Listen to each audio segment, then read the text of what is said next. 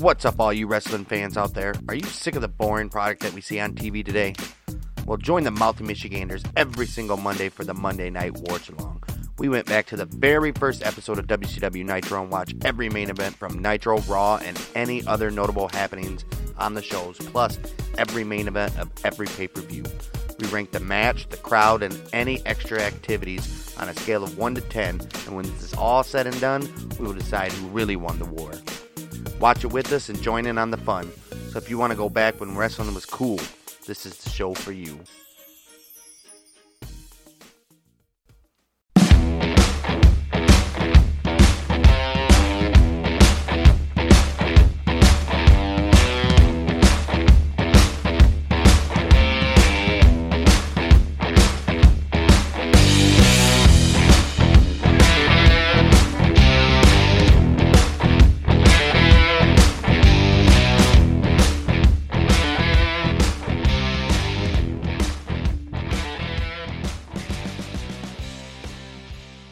What's up, guys? It's Bang and Dang. We are the Mouthy Michiganders, and we got a very, very special episode for you guys this day.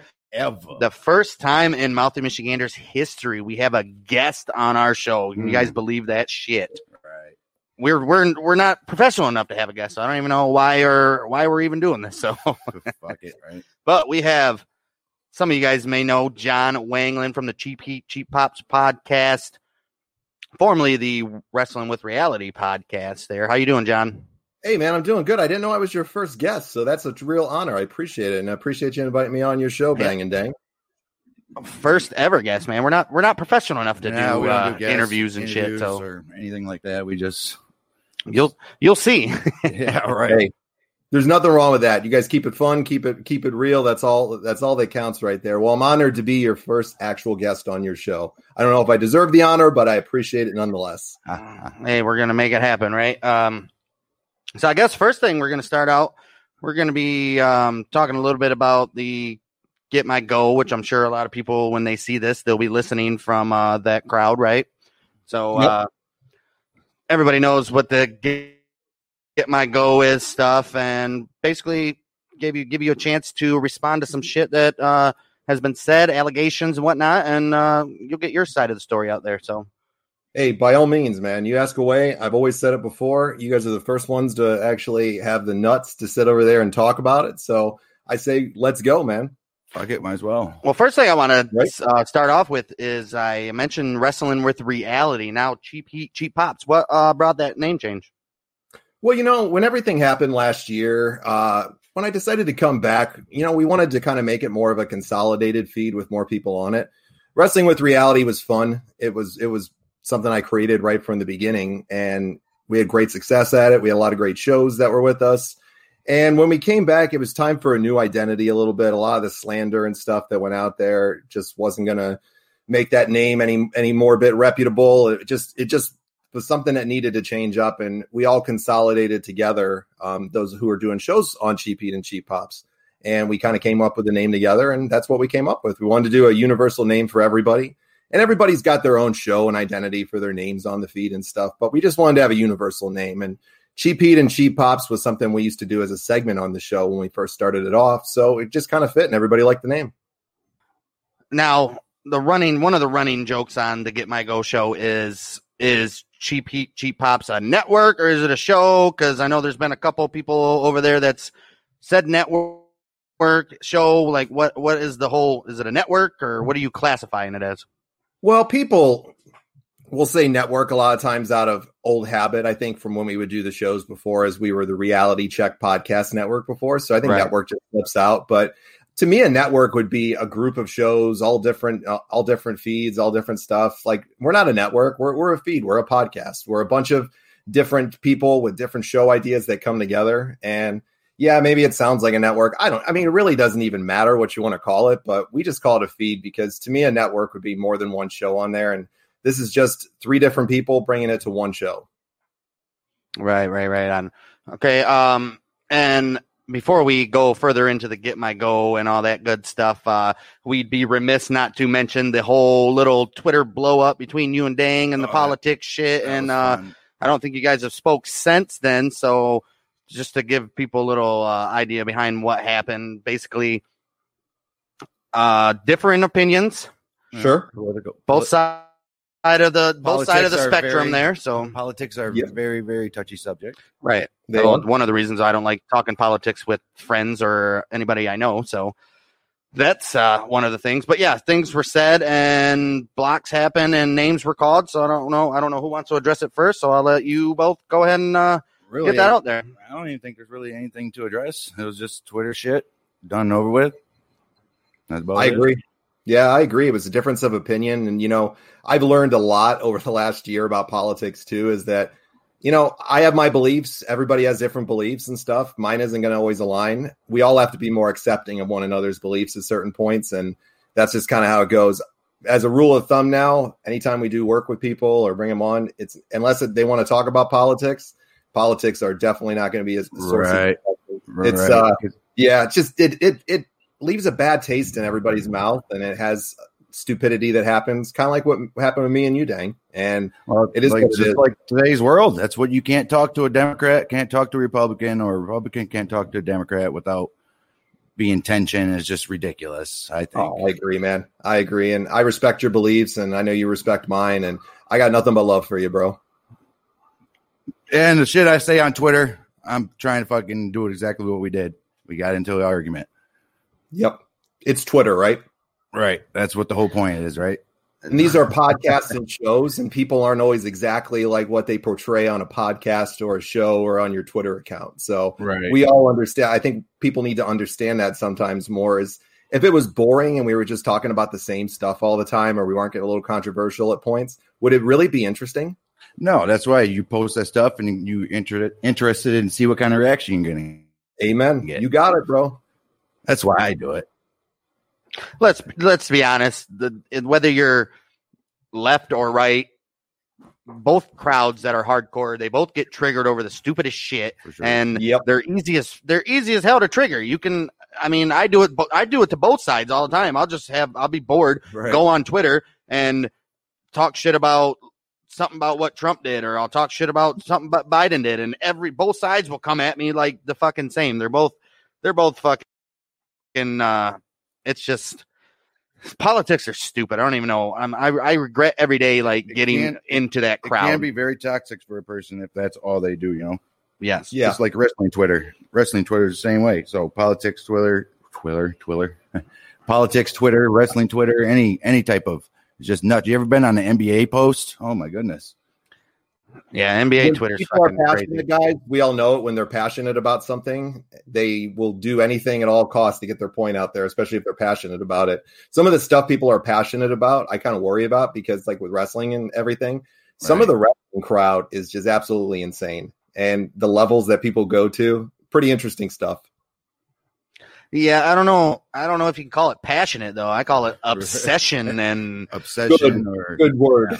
mental problems is what the half of this political wrestling, even like Dang said, NBA Twitter. Those little kids on NBA, most of those NBA Twitter so-called quote unquote are like 17, 16 years old. And yeah, they're the most toxic ones out of there. That's the three most toxic groups on Twitter.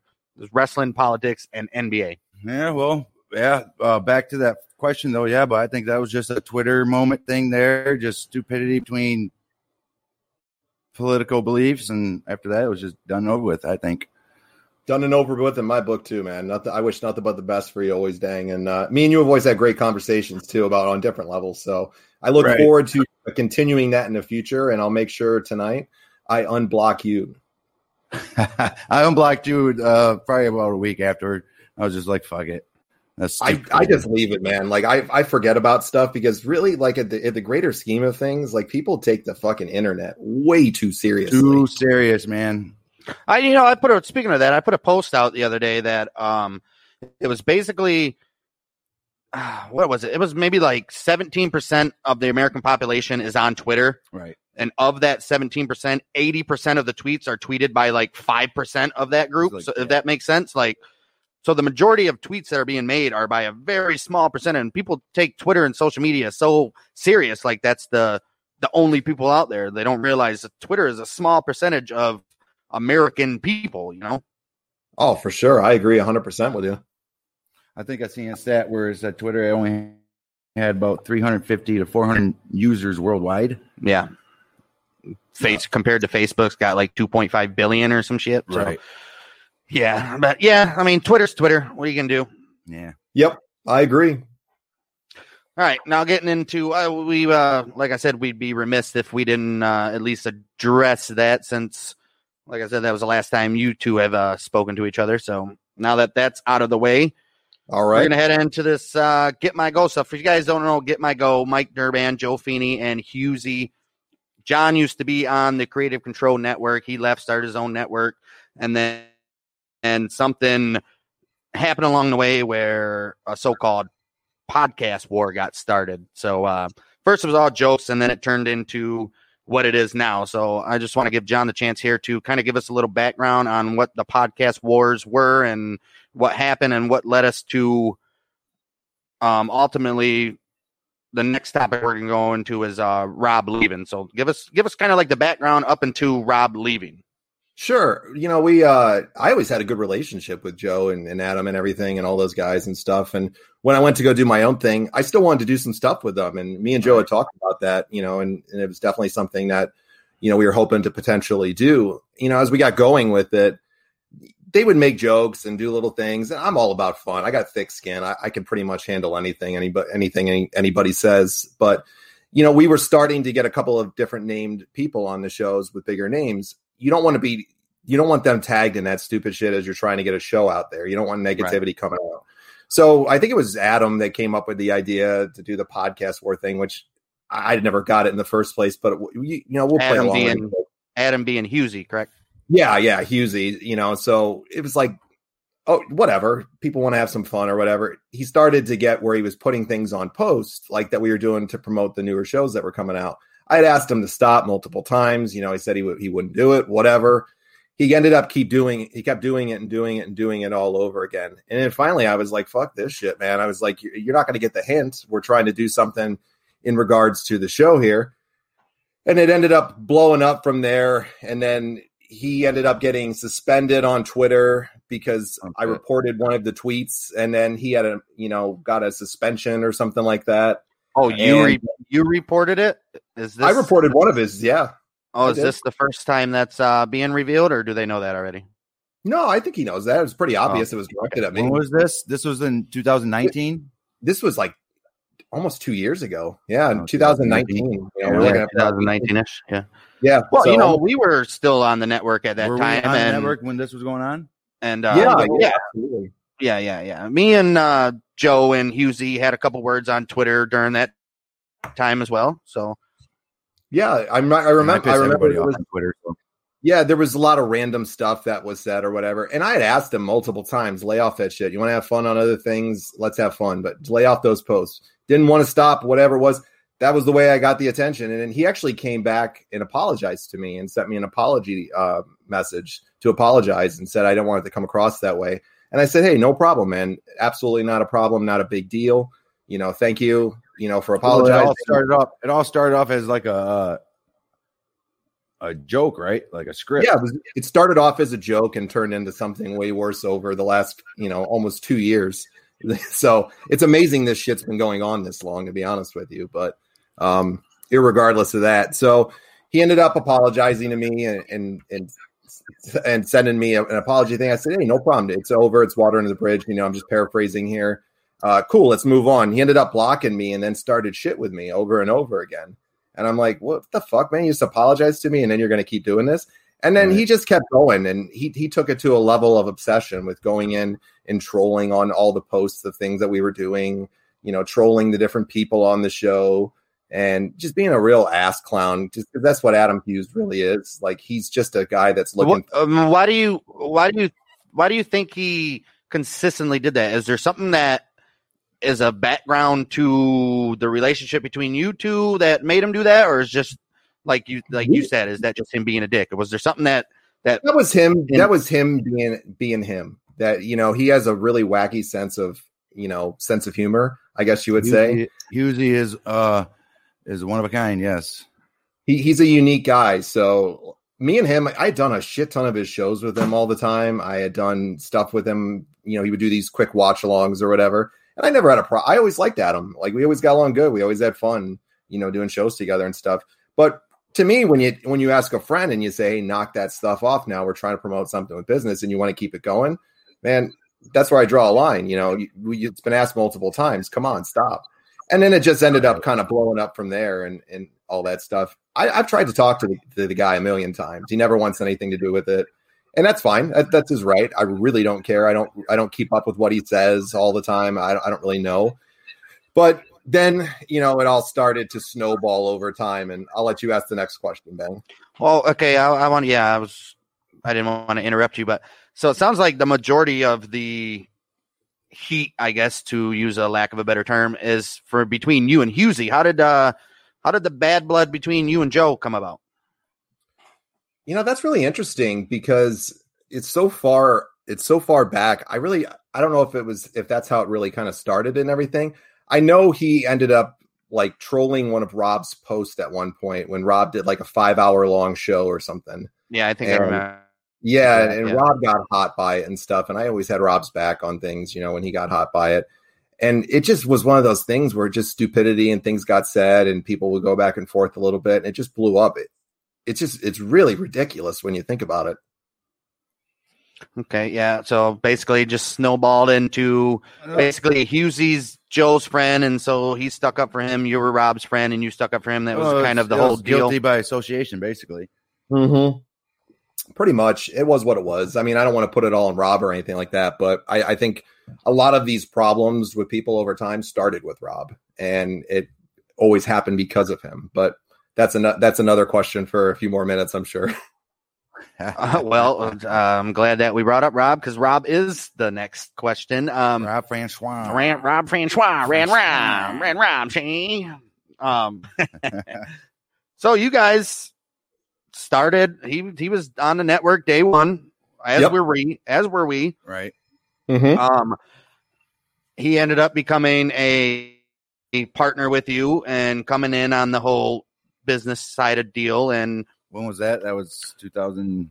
That was about 2019. Yeah, like the end of towards the end, right, or something like that. Yeah, we were on there. It was winter time. It was like maybe November-ish, I think. Right. Well, I guess we should give a little background. We were on there from February 2019 up until about October 2019. And basically why we left is there was a lot of drama. And I told Rob this, that the one time, I can't even remember, we were in one of our many Twitter wars with people, and it might have been with grapplers or some shit at this time, but in the chat, Rob said something about, oh, no more posts about this, whatever, and like trying to be like authoritative. And I was like, and like about a week after, I think that's when we left. Right. And, you know, we left just solely because we didn't want to, we knew Rob even admits it himself. He's a kind of like a control freak. And we knew that could potentially cause problems with us because we're dicks. Let's be honest. Right. So we left, whatever. There was no bad blood, but, yeah, you two were partners. Yep. And then what happens up until that point? I guess we can go from when we left in October 2019 up into when Rob left. What went sour after we left? Well, I think you want to bring it back right to a little bit farther back than that, to be honest with you, is from when he came on with us and when we brought him onto the network. You know, I listened to Rob's show because of the Coon stuff. What happened to that guy? Is he still around? I have not. He's blocked me on every single account that I have. So God, I forgot all about him until thinking about it right now. I was gonna say if anybody's heard from Matt Coon, hopefully he's that's good. That's good if you forgot about him. So I know. So the whole Matt Coon stuff. I'm not going to get back into all that nonsense again. But Rob ended up coming on with us. I saw what the thing that happened with Matt Coon and him. And then I listened to one of his shows and I said, he's a pretty talented guy. I said, I like his show. We were just putting things out there. You know, I was just putting things together for the shows. I hit him up and said, hey, you want to come aboard? And Rob was like the first show that we had that came aboard. Yeah. And, you know, we had a nice relationship. I had done some stuff with the grapplers before and you know, the brand, some people in the brand or people, you know, with the brand, whatever. But Rob and the grapplers got in this Twitter beef that started right around like WrestleMania or something. And I wasn't even involved in the fucking thing, so I'm trying to defend my guy and diffuse it here. And I ended up getting dragged through, into this nonsense. The thing when Grappler 7 called out his followers, right? Yeah, something like that. The followers, and then one of them called him a cuck or something. That idiot 9. Jobber. Yeah, Jobber 9. Yeah, that same area when that. What was that? Grappler 9 or whatever? Yeah, was that when Jobber 9, man? Jobber 9. King. And Jobber me and 9. that guy went back and forth a million times. Yeah. Oh, you guys had a little beef together there with things, man. Yeah, but it was just all fun and games. I was just playing off you guys, just fucking around. I didn't give two shits about the guy. Oh, yeah. So, that whole stuff started. It went on for what seemed forever. And then Rob was supposed to confront them on a show with me. And I wasn't even involved in this stuff. I was trying to diffuse the situation, and things got said in the course of there. One of them said something to me. I triggered back and, it triggered me to something. And I said something back. We ended up going back and forth. But it was mainly about Rob and, I having his back. And then Rob ended up, not wanting to do the show. So I had to sit over there and do the show against all three of them there to defend him. And it was pretty much done for, after that. It was over with. There was nobody saying anything. And then Rob went on one of his shows and made a comment about, I think it was Ocho or something like that, being fat, and said something on one of his shows about it. And then it triggered it off again. And I always had his back. And then that whole nonsense that happened at the end of 2019. Can I stop you right there real quick? I'm sorry. Yeah, go right ahead. Interrupt. Can I stop you real quick? Nope. Yeah, go right ahead. Speaking of, I'm glad you brought up Ojo because it just popped up in my mind. Who? I don't think this has ever been asked or answered. Who is behind revealing Ocho being a doctor and all of Ocho's information? Dr. Who found Ocho? that out, and who's behind that? I knew his name because he had done something with me, and I knew his name. And Rob was going for blood on stuff. Like he was out for blood. And then Ocho, for whatever reason, was the target. And we had the information. Rob ended up looking it up and finding out like where he worked and stuff. And he found this creepy page that he had on YouTube where he wandered around New Jersey.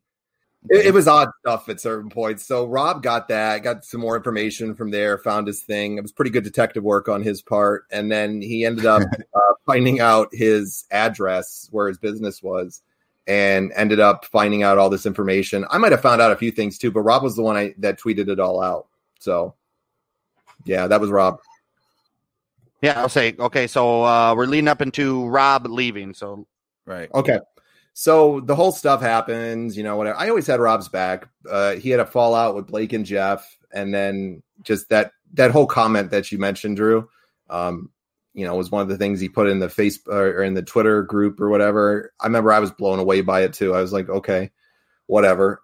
I never had an issue with any of these guys. When you guys left, I never had an issue with you guys at all. We were always really cool. I never had an issue with Blake and Jeff. None of that stuff. And Rob didn't want him around, and it was the best thing that they weren't going to be, they would have never worked with them at that point. And they ended up leaving, and then you guys ended up leaving maybe a week or something after, maybe even less. I don't even remember, but you guys ended up when Jeff and Blake left. I think shortly after, right? First, right? I think they actually left after us. Was it after? Oh, did they? Okay, yeah, it might have been after, but yeah, it was the same thing. It was never going to work out there, right? Either or. Yeah, it just wasn't going to work out. So that happened. And then the guy's he's just fucking toxic. Like he's a toxic human being. And, I just got to say, he's an unlikable human being in many ways. And I really did like Rob for a while, as unlikable as he could be at certain points. But there was a lot of things I would just pick up on with him over time. And then we were doing shows and helping him out on Rad Turtles. And he wouldn't respect people's times. He was abrupt and nasty as shit to people. Dean stopped doing shows with them, and then I got Ritchie to do some shows with them, and then Ritchie didn't want to do them anymore either.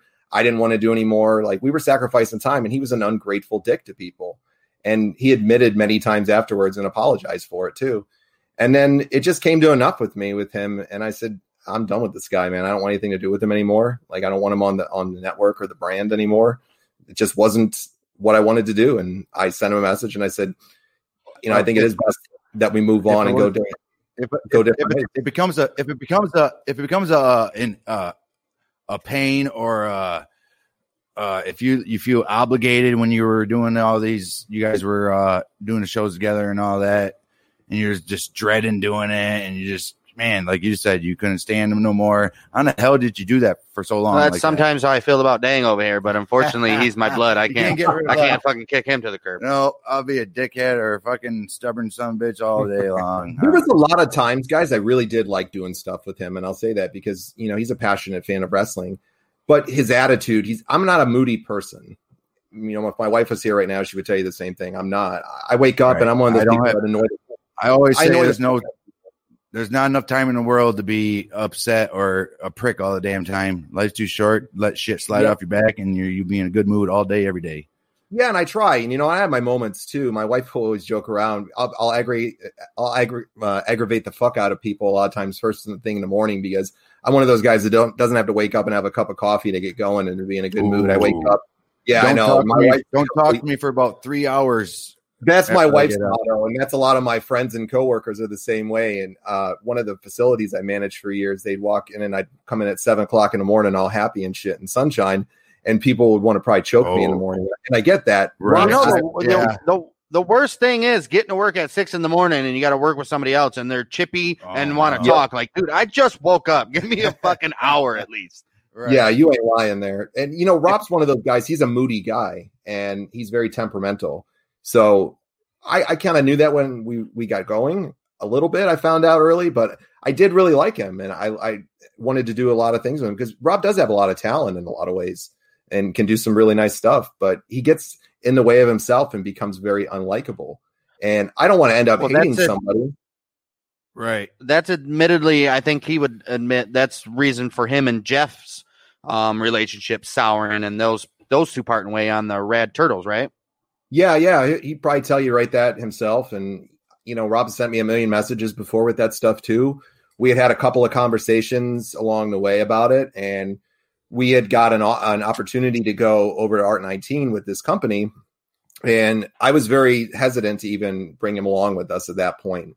In fact, if I remember correctly, Ritchie and I were talking about it at that point. This was before, you know, everything imploded last year, but we had talked about it, and Ritchie had been the one to say, you know, I don't really think it's a good idea. And I said, well, I'm just not going to turn my back on him. You know, he's been a good friend to me in many ways. I didn't want to do it.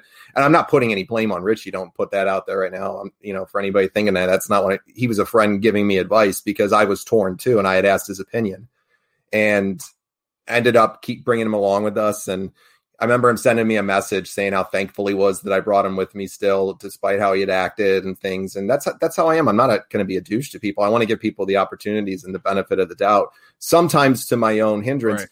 But in reality too, is there was things I did wrong along the way too. And I admit that I wasn't a perfect angel in any way. Sometimes I got wrapped up with things too. And I had my part in it, you know, and there was stupid things that I should have done differently along the way that, you know, I wish, you know, I could go back and if I offended or hurt somebody's feelings, I could, you know, I'll say it right now. You want to talk about it? Tell me. And I could say, I apologize if I did something wrong too, because I wasn't perfect in the deal. I got too sucked in to that negativity with him a lot of times and that all this drama that had gone on. I'm not like that. I don't have that in my life. And here it was, it just kept going and made it not fun for me anymore.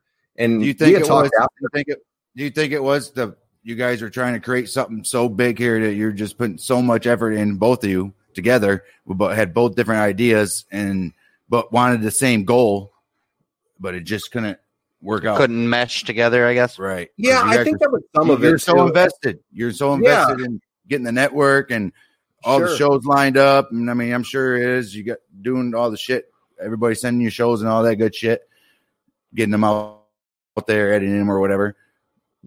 Yeah, but then when you guys became together, and then it became, all right, you had your idea how you were going to do the Reality Check Podcast Network and expand it from there on out. Rob had his idea what he wanted to do with it because he thought his show was pretty damn good. So if you guys get together and go on, and he had his own idea, and those ideas came together and they reflected like the backside of the magnets. Right.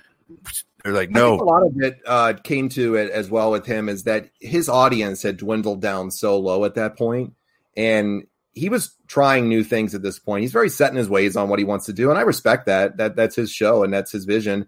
I had offered some suggestions on some things, and I don't know, for whatever reason, his show started to really just take a dive on the numbers, and it was doing pretty good every month, for a good while. And Rob does have some talent and, can do some good stuff. So for whatever reason, it started to go down, and it was basically non-existent, his audience at one point. And he was seeing other people, doing pretty decent stuff and numbers and all that. And I think it upset him for a little bit. Like, why are people not listening to me here? I don't know. And I think that's part of it. Not saying like we were all world burners and getting 1 million downloads a show or 100,000 downloads an episode or anything like that. It's not the case, as we all know. Like, it's really hard work to get a podcast out there. But right, we're lucky to get 7 listeners. So anybody we almost got 10 a couple months ago. It was 9. Right. So we're getting there. Yeah. So I mean, it's a lot of work, and you guys have been doing it for a couple years now too. So you know how it is. It's a lot of work to get it out there. How many shows you have put out since the beginning you did? I've had to get rid of some of them, or I lost a few of them along the way through the millions of different transitions from podcast hosts. Right. So I've lost a few along the way. I've done probably over 400 plus right now, at least just on Wrestling with Reality, Cheap Heat, Cheap Pops. All right. In total, that I've done maybe through other things that I was a part of, I'd say definitely over 500 to 600 easily. In 2.5, 3 years. That's less than 3 years. A lot of recording. That's what I was telling Bang the other day. I said, you think about it, we've done a lot of recording in the last 2 years. Yeah. It's a lot of work too. And there's not a lot of benefits to getting to doing it. A lot of it for people. I just show up and fucking wait for him to start it, and then I sit here like an idiot and talk. Yeah.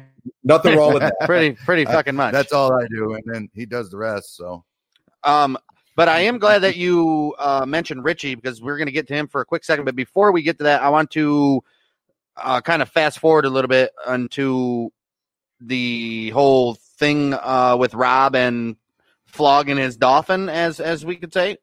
What happened there? What happened there?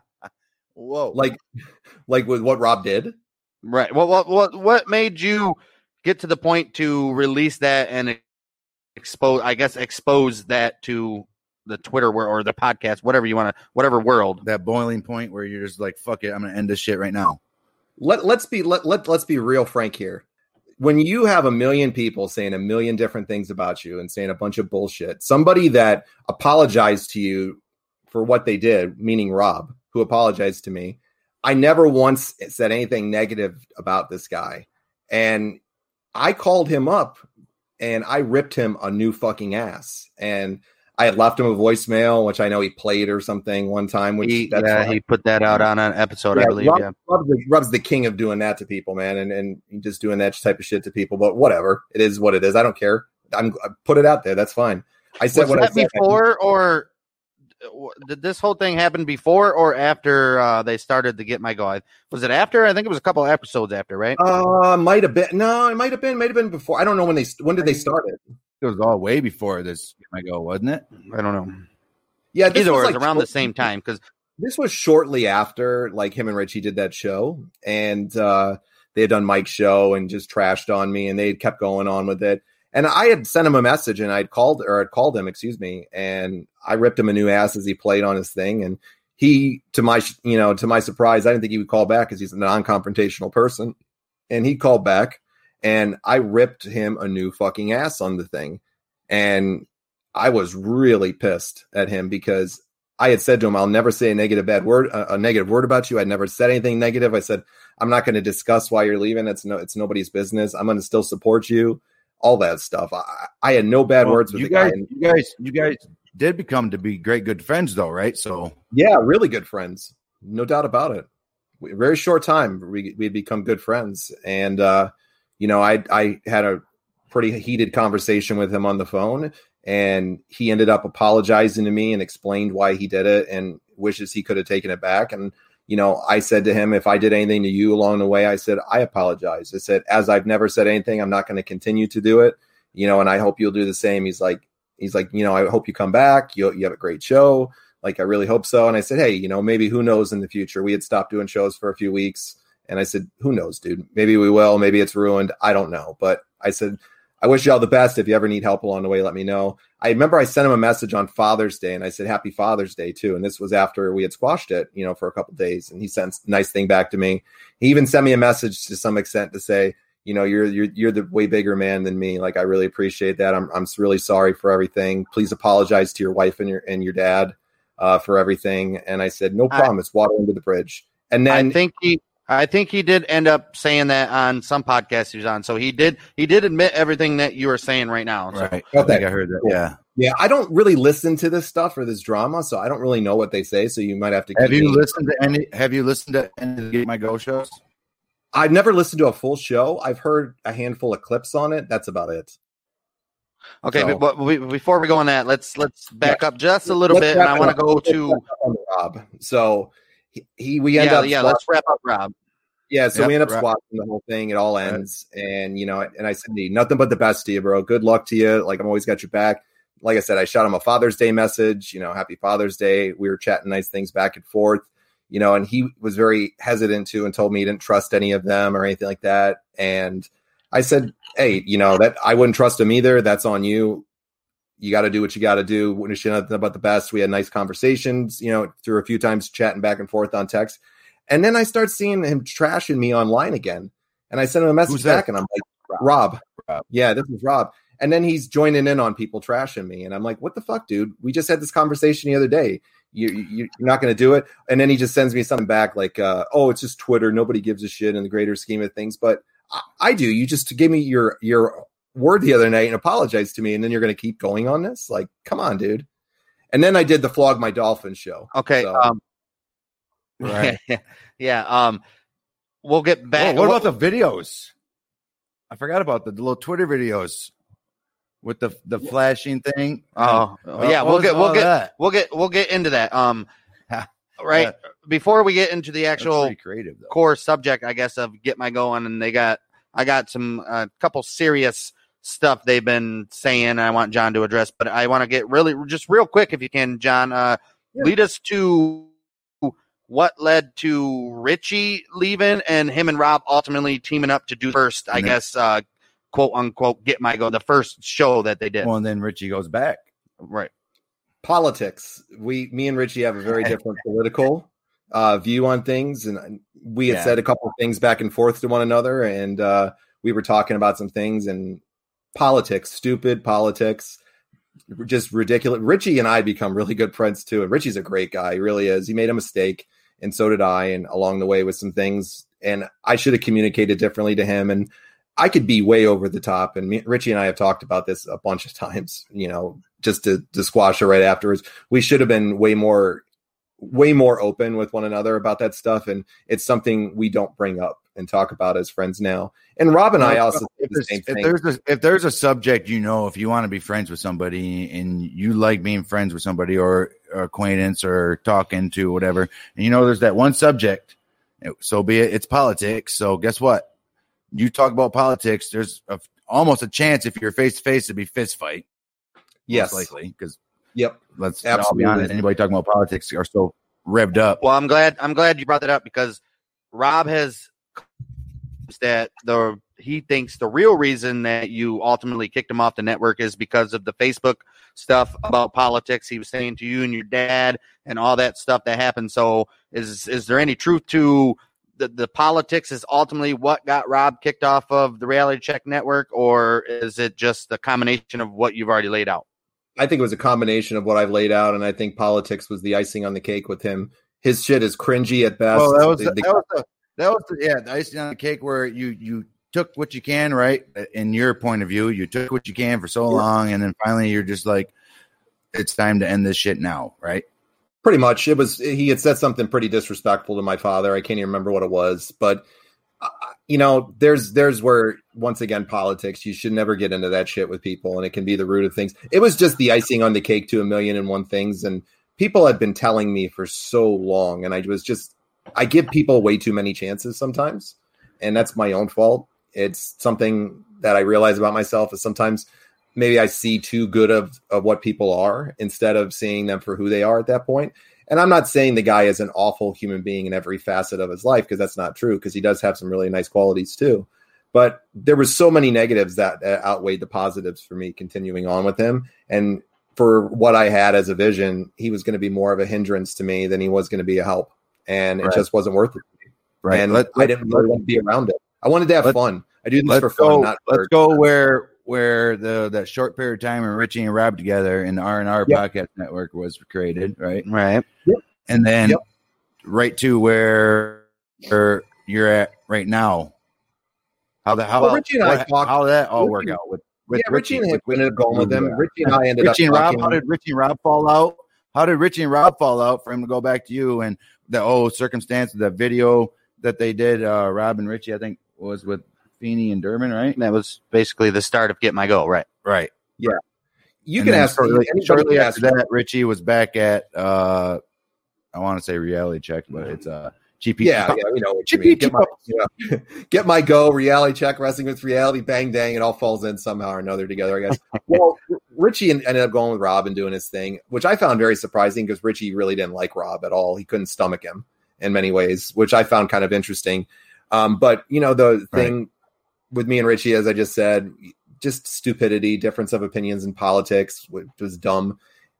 He got a little hot, I got hot, and then people got in his ear probably. He could tell you better than I could, but he probably wouldn't even want to discuss it because it's so water under the bridge to him. And he ended up going off and doing his thing with him for a few weeks. Now, mind you, me and Ritchie had talked on the phone. It was then probably a week of them doing that. And the whole time while Ritchie's with Rob, you guys are still talking? Yeah, absolutely. Rob knew that too, that Ritchie reached out. Me and Ritchie reached out to one another. I talked to Rob first and Ritchie secondary. And we talked it through for about an hour or two one night on the phone, and it was done. And it wasn't perfect or anything right off the bat, because there was still, some anger on both sides. But Ritchie and I kept contact as friends. We would text frequently and stuff. Ritchie wasn't coming back or anything like that to the network. It wasn't that. We were just friends and talking as friends about things. And we have the whole time and been friends since probably a couple weeks after, that stuff happened. It all ended and we moved on, and we're just friends. And it wasn't anything about doing shows. That's kind of like the reason Ritchie went dark and stopped responding to Rob's messages and shit then. Probably. Well, and he could answer that better. I'm just going to say what I feel on it is Ritchie is not a guy that wants any drama or any of that nonsense too. Rob had told him he's going to be one and done with the stuff, and he kept doing it. And, Ritchie, I think, realizes it was a big mistake going and doing that thing with those guys in general. But hey, it is what it is. It happened. We all make mistakes. I've done the same thing with people too.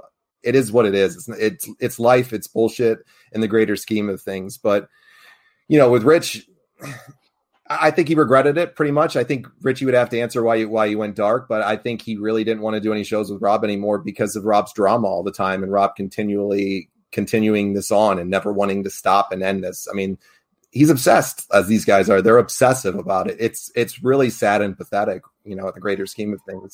But they live for hatred about me. And Ritchie probably saw that and said, "This isn't what I'm interested in doing." And if he went silent, I don't know why he did. He'd have to ask. Ritchie, I think it had something to do with like Rob is so invested in his brand, his persona, maybe his shows and all that. That's what he does. He's trying to make it. He wants this to make to pay his bills.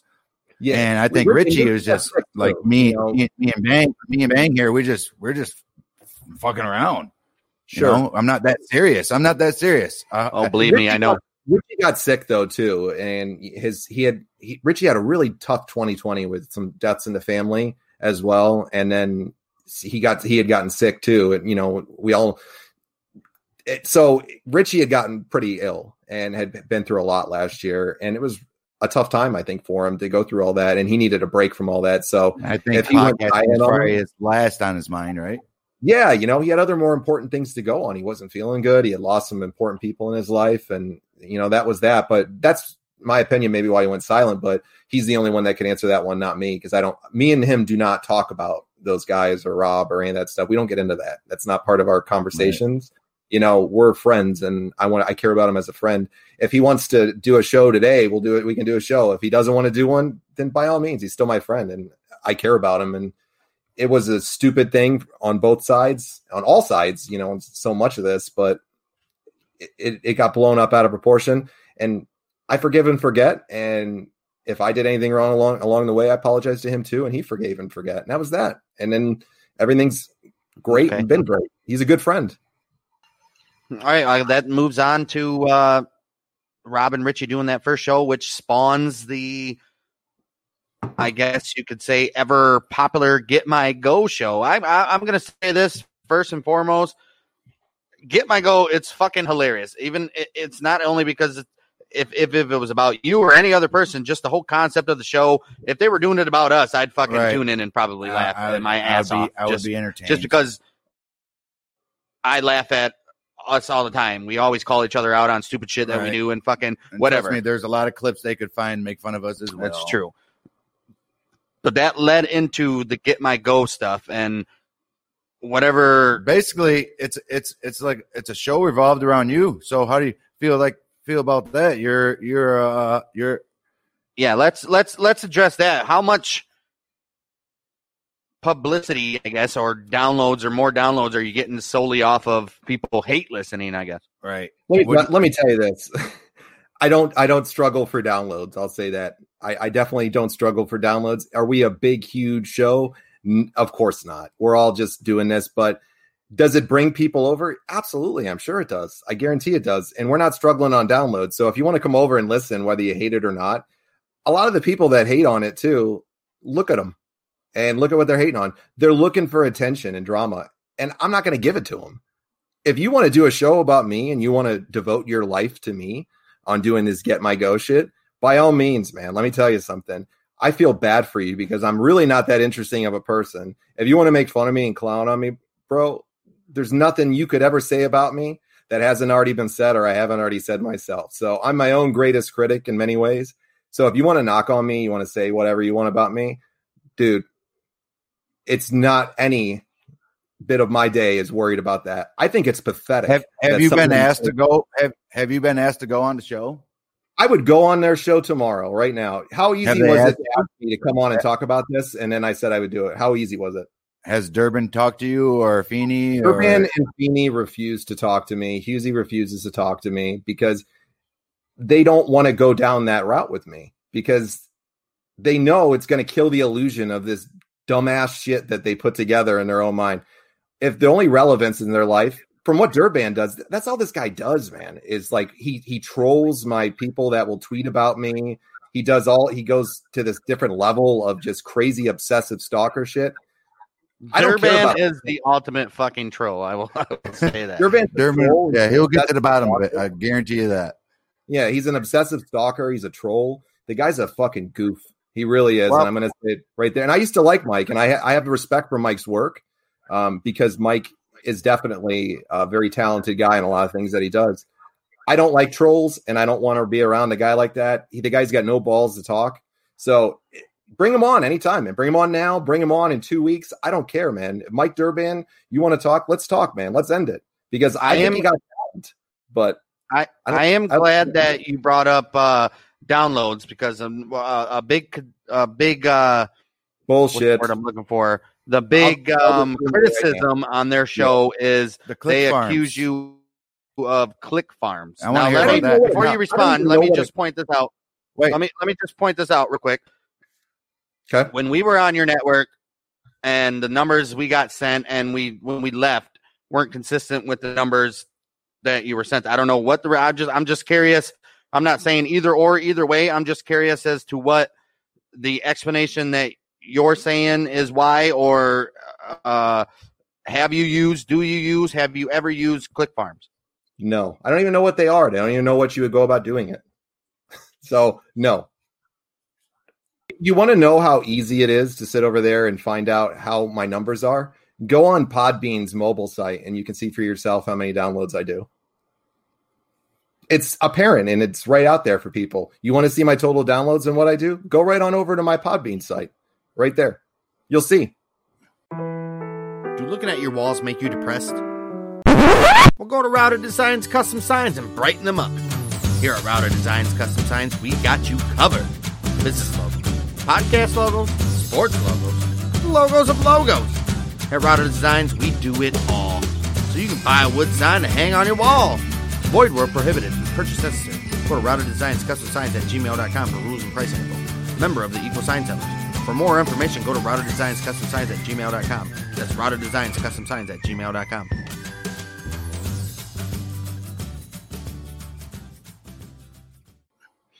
It's real easy. Go to your mobile phone. The only thing I guess the only issue I have is that, is like I said, when you sent us numbers and then when we went on our own, they were not even near the same. So I don't know. It kind of to me it had merit, but I'm just wondering. I'm not a podcaster. I don't deal with the behind the scenes analytic fucking shit like that or anything like that. So I just want to hear from you, like what is your opinion on what the discrepancy in numbers are?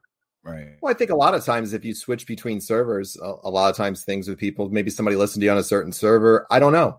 It's really weird. They've also taken the measures in podcasting and they've scrubbed them completely clean over the last year and a half. So they use this thing called the IABB, which is a regulatory agency for downloads. So what it is it prevents people from duplicating download. So before it would be if somebody would go on your show, listen to it for 15 seconds or something, you would get a download for it. Now with IABB stuff, and they could go and do that later on. So they could click on shows and you could get a lot of downloads for a show. And it might be for one person going back and forth on the thing. You know, sometimes if you listen to a long show, right, people go back and forth. So that could be one right there. Transitions in between them. Now, when they implemented new measures with the IABB last year, a lot of people saw their numbers drastically cut down because that's when you see a lot of times too that, yeah, they're scrubbing the measures here and maybe it was completely different through this other one. So it got better as a regulatory agency. Now people are getting a more accurate look at what they've been doing because podcast analytics has been something that's been a real big question for a long time for people. That's from what I know. So the bottom line is no click farms whatsoever. No. Any show. So that's so that. What would I have? Am I making a lot of money on this show? So if I was investing my own money into something, what does it do for me if I'm not making a shit ton of money? I don't even have any sponsors on my show right now. I haven't had one, I think, since November. Honestly, it's because I don't pursue it right now because I've been busy holidays and stuff too. But we're not going to make a ton of money on this unless you're the level of a Conrad Thompson show or a Joe Rogan. So what would the incentive for me even be to do that? And Joe Rogan sold out Spotify. Yeah, the motherfucker got like 200 million though. Why wouldn't you?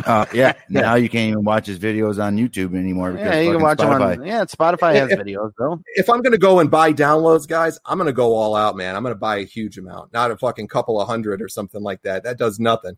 If anybody's going to go out and do it, go all out in full force. Go buy 100,000 of them or 200,000 of them, I guess, if that's how it works. I don't know, but no, that's just a ridiculous thing. So the chart positions and where you're at on all these different charts and everything, and that's 100% legit. That's what you're saying. 100% legit. 100% legit. 100% legit, man. All right. Well, moving on. All right. Well, yeah, we got that out of the way. Another big hey, hold on for a second on the chart positions, Drew, really quick. People wanted to knock when we would talk about chart positions for me and Joe Feeney. Now I know they make fun of your. I know they have a running joke on your dad was number 5 in Brazil or something 13. Like that. Number 13 in Brazil or what? Joke. It was a joke where we would clown with him on it and stuff and say, "Look, it's number 13 in Brazil. Stand here," as a joke. We have fun with it because my dad liked doing podcasts for fun. And when he saw that he was number 13 in Brazil, it was a cool thing for an older guy to sit over there and get that. It was a fun thing, you know. And for all the people that knocked on the stuff, they're all proud of it too when they chart. Everybody is. It's a hard thing to chart on the iTunes charts. And it's cool to see your name under there, that people are listening to you and that you're getting on a chart. So, hey, it is what it is, but 100% legit.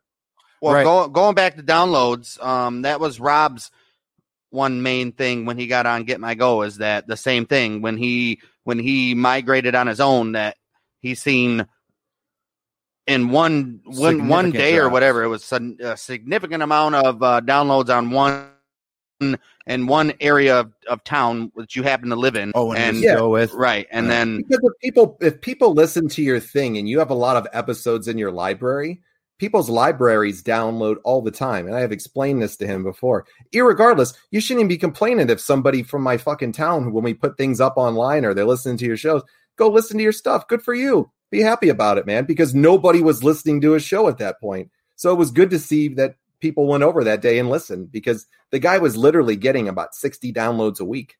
That was it. So be happy 60, if somebody 60 downloads a week with how many shows? 2 or 3 shows he was doing a week. 2 or 3 shows a week, so he was getting 20 episodes, 20 people listening every show. Some episodes he was getting 9 or 10 people listening a show. All right. Yeah. And well, that was his thing. He had this big spike one week out of nowhere. This is his claim to why he thinks you were using click farms. He had the big spike in 1 week from out of nowhere, but it was only a handful of episodes, not every episode. His argument is it would have been across every single episode. Why is it only the couple? I have no idea, and I don't think he's telling the truth on that, to be honest with you, because he wasn't getting a massive spike on a certain amount of episodes. It wasn't happening. It really wasn't. His numbers were non-existent. They really were. Somebody probably went. He probably got a few listens on people, and they downloaded his entire fucking library is what it probably was. He should have been happy anybody was listening at that point, because he wasn't getting anybody. He was on to the point where he was ready to pack it up. So if somebody downloads your old library, instead of getting one download, if it was one episode, so you get all those downloads count as your... Yes, you can set them up in a lot of your however people listen to their podcasts. It'll download. Some people say it, when they go to subscribe to a show, you might have it already set in your settings, and you might download all of those episodes. So if people listen on their phone per se, I have a shitty storage on my iPhone. I got like 64 gigabytes or whatever it is on their megabytes.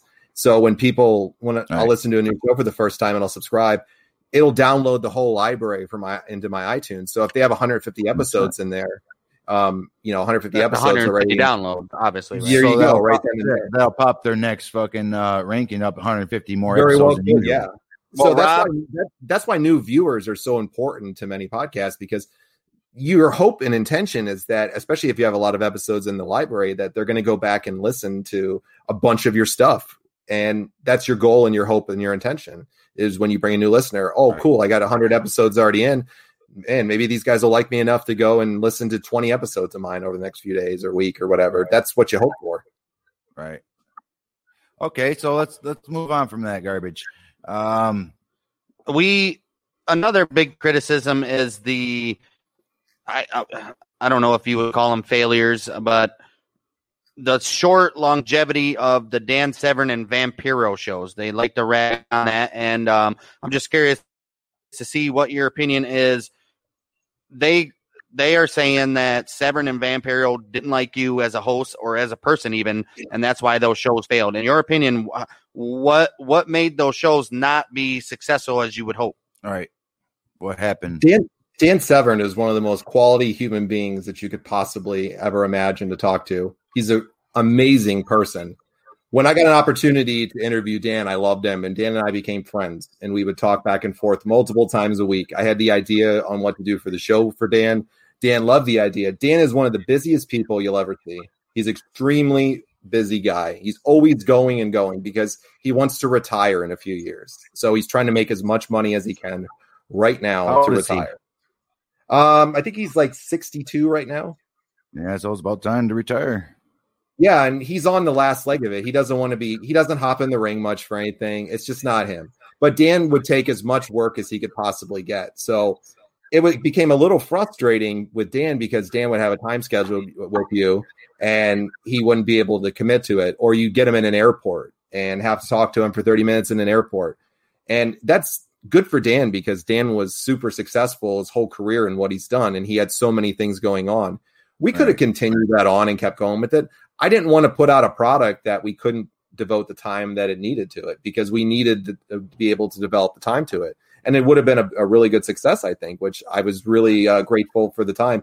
And that Dan doesn't like me. Dan just sent me emails and text messages upwards of a few months ago. Facebook, like, come on. Dan's a great guy. The only reason I haven't talked to Dan is because I've been so busy this last year with everything going on. How many shows have you guys actually? How many shows actually was put out because I didn't even see that. 6 or 7 to be. I think it was like 6 or 7, something like that. He went to Australia and was on a tour out in Australia, and then he went to Japan afterwards, and it became so hard to tape. I'm glad Dang brought that up, actually, because one of the other allegations, I guess you could call them on Get My Go, is that during the Dan Severn podcast era, you put out other podcasts that were from other people and pass them off as your own video interviews. What is your response to those claims? Dan asked me to put that out there to help the kid out that was doing it. He was creating a Facebook service called, it was like some type of doctor online for his Facebook service. Right. So he had asked me to put out the podcast that he had done with this kid. The kid did an interview with him for his website, and he asked me to put it out because he liked the young man that did it with him and wanted to give him some exposure. So we put his show out there. Sweet. Were those ever classified that there were that guy's shows, or was there a discrepancy between the two? Or no, there was never. That wasn't my show. That was that guy's. The guy gave me permission to put him out too, and was grateful for it, and was super thankful for it. Like, we put it out there, and he's the guy's the one that gave me the file to the show, and was thankful for it. So that was it. The interview was done by that guy and put out on the show. So, but I guess the claim is that the interview that you put out is you cut out the guy and you ask your own questions and spliced Dan Severn's responses in. So like there was no credit given to the guy. No way, shape, or form. That's so inaccurate and so untrue. The guy's voice was in the thing.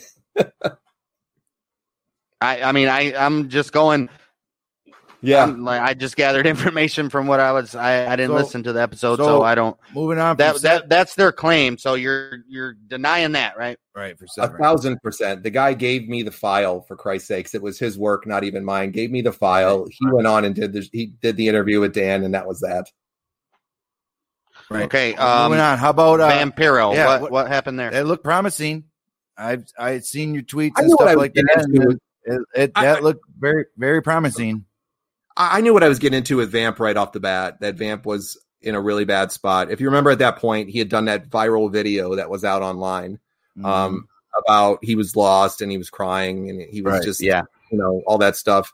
And I saw the video, it broke my fucking heart. And I had reached out to him and I was like, hey, I feel terrible to see what you're going through. Like, he was so destitute and down and broke and everything. I said, maybe I can help you. Maybe we could do a show or something. People would love to hear what you're saying. I was never a big Vampiro fan in any way, shape, or form. I knew of them. I think Vampiro and Sting had a couple. What were they called? Like graveyard matches. Yeah, graveyard matches. Yeah. But other than that, Vampiro, I'm not too familiar with at all. I had seen him in WCW, but it wasn't like I was a huge, huge fan of his in any way. I respect the body of work that he had and how big he was. He was a legend in Mexico. Right. He wasn't the Kiss impersonator, was he? No. No. Demon or whatever that name is. Yeah. Demon was the Gene Simmons impersonator. Yeah, you got it right there. He was just like his own thing, and he was like a god down in Mexico, and he really was. He really still is, if you want to get technical. Who's that, Vampiro? Yeah, he could go down there any day of the week, and he could sell out arenas just by him being appearing there, I'm sure. He's always going to be over down there. With Vamp I hit him up. It was so easy. I sent him a message on a DM on Twitter. He hit me right back. And he wanted to go right then and there and get started. And I was like, well, we got to roll this out. He's like, fuck it, let's get going. I need to make money. And, I tell people right off the bat, you're probably not going to make a lot of money in this right off the bat. And it's just probably not going to happen. He didn't want to sell dick pills. He didn't want to do any of the Manscaped stuff. And he was gung-ho like everything. I was warned about him. Even Feeney warned me about him. And I knew enough to know. I was trying to do a nice thing for somebody that was down on their luck. It wasn't like I'm into the paranormal world like Vamp is. He's into all that paranormal, holistic shit. It's not me. Yeah. Right. It was fun doing it for the time that it was. Vamp's always looking for the next big thing, and he wants it right then and there, instantly. And he ended up leaving. He said he was going to work with Mike Tyson's people. And did that ever happen? Yeah. He did this dumbass YouTube show that he did for like 2 or 3 episodes or something. And of course, none of it ever came to fruition. And then out of spite, never had Mike Tyson on it? No, Jesus, no. Mike Tyson, like network or something. Oh, yeah, it was like his representative company, like his agents and stuff. Supposedly, I would have Mike Tyson on my show. Would you have Mike I would have Tyson him on your show? anytime he wants. Anytime. Right. You ain't kidding. I'll fucking skip work for the day. So basically, the big thing with the Vampiro stuff is Vamp went to go work. It didn't work out. It didn't work out. You thought it was cool. You thought it was cool and fun, but then you realized, oh wait, he couldn't do both. And if you're going to choose to go, if he was really working for Mike Tyson's people, I don't know. That's between him or not. If he actually did it, but from what he was saying in all the messages and everything, and I'd heard about it with him for a while that he was going to work with them. We did it as something to be nice. In fact, I offered the show to Rob right off the bat, and Rob didn't want to do it, and he didn't want to do the show. So I offered it to him to do, and he didn't want to do it. So I ended up taking it on and doing it. And it was fun enough while it lasted, but he's very flaky. He'll tell you one time, another one, and then not do it. And you're bouncing back and forth. He's not a bad guy in any way. Ian's not a bad guy. Ian and Vampiro are two different people. And I had fun when I was doing stuff with him. We always got along good. And he sent me a message when I couldn't get a hold of him for a week, and he apologized to me and said that, he's only allowed to do it with them now. And I said, cool, that was fine. I didn't want to bring him back in any way. It was fine. I was happy for him. I just wanted him to be successful. Okay, I guess the biggest, joke on the show is that Vamp thought you were boring and didn't want you as a host, and supposedly there's text messages between who knows who and all that stuff. Did you ever get that vibe that just Vamp wasn't interested, or? Not at all. Do you want to see the text messages, Drew?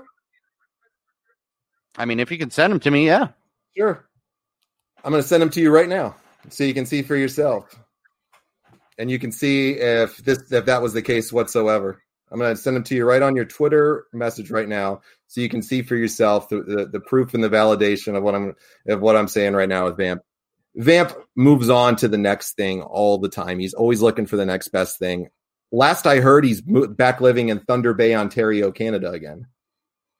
And I heard he was doing stuff at the Salvation Army in Thunder Bay right now. We're doing some work down there for them, So what about the whole Twitter thing you guys just got into? Like, it was only I didn't even get into it with him. It wasn't even me. It was once again somebody mentioned him on the show. Sonny who does shows with us, is from Thunder Bay, Ontario, Canada. Mm-hmm. So I made a joke about Thunder Bay and Ontario, Canada being home of the wrestling legend Vampiro, and then now it's the home of the legend Sonny, or whatever the hell I said on there. And then Corey, a guy who I let come on and do a couple things on the show. Nice guy. Yeah. Corey F. and Ryan, they call him. Yeah. Corey's a nice guy. He's, a really good person. He wanted to come on and do a couple things on the show. Was it Corey that DM'd Mike Dermott the other night, or Facebook timed him or whatever, like 4 times in a row at midnight? I don't know. What did he do? I don't know. That's he might have been. He was. I know. Corey was very hot about them making fun of him on a whole show. I didn't listen to the show, so I don't know what it was said. But that was supposedly somebody Facebook or what does he call it? Messaged Mike Durban, yeah, at like midnight 4 times. Probably was. Corey just probably talking shit, saying beat your ass, basically. Good. I mean, Corey never did anything to the guy and saw this whole show that the dude made just clowning on him and stuff. And Corey's just a guy that was just trying to go up and have a good time. And those guys wanted to take it to another, there's a difference between making a joke and being an asshole. And I'm sure they were probably an asshole about it. And Corey didn't want to get into that stuff whatsoever. That wasn't anything that he wanted anything to do with, I'm sure, with getting in that. And it probably pissed him off. And I know there was a few times he saw it and he wanted to say something, and he ended up not doing it because I said, hey, dude, it's not worth it. Stop. Right. It's not worth it. So if he mailed it, Drew, I'm actually going to text it to you right now. Okay. All right. It's easier to do it there. Yeah. I just sent it to you right now. But so it is so if he did, that's on him. I don't blame him if he got hot at somebody and he didn't want to be a part of that or whatever. But so Corey had said something on the show about Vamp, and then they tagged me in it doing what Mike does and trolling people. And then Vamp started to come at it with me. He said basically, fuck you, Vampiro or something like that. Right. Yeah, that's what the dude said. So that's what somebody else said. What am I going to sit over there and do? Can I police everything everybody says? You know, Right. what if he's got that thin a skin that's going to offend him to set him off? You know, I don't know what to say for him. Like, he's been in the, you know, sports entertainment world. Have you and Vampiro talked recently? No, we haven't talked in a couple months at least. It's probably a few months. He ended up, I think, blocking me over it. I didn't even get into it. He said, "Let's do a show about this," and I said, "Sure." You didn't see his tweet that he put. You didn't see his tweet that he put out. What was it? He was talking about the whole fucking bullshit that was going on. Well, I know that Vampiro just started his own podcast, and the first episode was dedicated to you, pretty much. Did you hear that? I heard it. I thought it was pretty funny. The guy acted like we were like long lost best friends in the world and shit. And like, he's going to see me at a convention and do this. Dude, let me tell you right now, you can play that Vampiro bullshit with somebody else. Ian, you're a soft, nice guy, man. Like, you're not going to do shit. Let's just be realistic. You're not going to do shit. And I ain't going to be at your local wrestling convention either. I have a real job. And you want to bounce back and forth and go and do whatever you want to do in life. I wish you the best, man. Ian is Vampiro. Oh, okay. Yeah. Ian is a good guy in his heart, but he's a fragile soul, and he's going through a lot of issues in his life. And he's been through a lot, and I respect all that he's done, but he's doing it for a show. How long is it going to continue? Let's see, Vamp. If you make it 6 months doing it, I would be blown away. The guy bounces back and forth from project to project. And the stuff that he said in that stupid shit in that 14-minute rant was embarrassing at best, because why are you wasting your time with somebody that has of no big relevance in the wrestling world whatsoever? You've been on the biggest promotions in the world, man, and you're worried about me? Come on, get over it. And it wasn't even my comments, Vamp. I've done nothing but put you over most of the time. I've only said a few times, a few certain things. So there might be kind of like a little hard feelings going on between the two of you right now. I have no hard feelings towards the guy whatsoever. He can say whatever he wants and do whatever he wants on his show, or engage with those people or whoever he wants to do. I don't have any hard feelings towards him. I wish him nothing but the best. The guy's got a family. He's got a daughter. I hope that he can provide for her. And if he's got better opportunities, I say great for him. Put it simple, it just wasn't mission. It wasn't going to work. It just wasn't, you know, he was moving on to something way bigger. If you're going to pick supposedly Mike Tyson's people over John Wanglund, go with Mike Tyson's people 1,000%, man. I would do the same thing. I'd leave me to go with them if they offer me a spot. Go right for it. True. Like 100%. 100% true. Yeah. I wish him the best. I want anybody to make money and do things. That's all. Sweet. So Severn, Vampiro, bam, got that out of the way. Yep. Moving on. Yeah, I guess the last big thing is a lot of the criticisms. Somebody we haven't mentioned yet, but a lot of the focus, I guess, half of the focus of the Get My Go show is on Chris Martin and his surgeries. So I don't know if you've heard this, but there's been a lot of videos and screenshots and all this stuff about him setting up GoFundMes or various fundmes from whatever websites as far as 2016, 2017, and basically the whole thing is it's alleged it's a scam. What is your thoughts about that? Have you talked to Chris about that? Do you have any concrete proof you can provide us to disprove that, or what's going on with that? Chris is a great guy. He's got a great heart. He's like anybody else. He has imperfections in life too.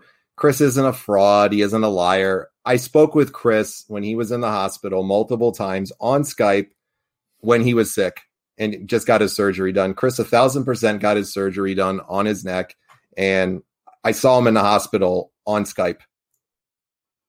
Have you seen the video that was put out with all the screenshots and all that shit? I think so. I think I saw that stupid one where different things. You'd have to ask Chris about those things. I can't comment on those, with different fundraisers or things he was doing. Chris is not a liar. He's not a scammer on those things. He's not trying to do anything. Chris is a good dude. You can ask Chris yourself, though, and talk to him, and he could clarify that for you. I'm sure he would. Oh, well, definitely love to have him on to discuss all that stuff, too. But that leads me into the video that Rob had put out. I'm sure you've seen it. It was on Get My Go, where it was post-show or whatever, and you're talking basically shit about Chris and saying you're going to kick him off the network and all this other shit. What's up with that? Or was it like at the point of where you guys were at in the whole fucking situation where you're trying to get this whole network to go, what we need to do, what we got to do, and who's in, who's out? It was frustrating for me at this point. Rob was arguing with him. Ritchie and him had some issues too. It was like herding cattle for me all the time, with putting out one fire after the next with people and things. And I just got fed up with it. And Chris had sent me a message about something, he didn't want to be on the show, because of the stuff with Ritchie or Rob or one of them or something. And I just got annoyed by it because I'd been there to help him. And I was getting hot too. Did Chris take offense to Ritchie's political views? Oh, obviously he did. I think it was something with that. Yeah, I think it was something with that. If I remember correctly.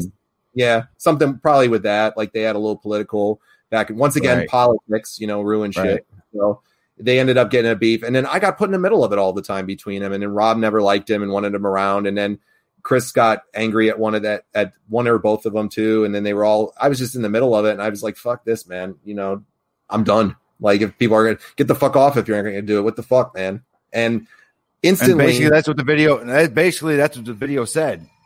Yeah. And instantly within the next day, I called Chris and told him, exactly what I had said. And this was before I knew there was even a video of it, or I don't care if there was a video of it. That's not the issue. Well, you hadn't known there's a video of it. You and Rob are on a fucking Skype call or something. Was, yeah.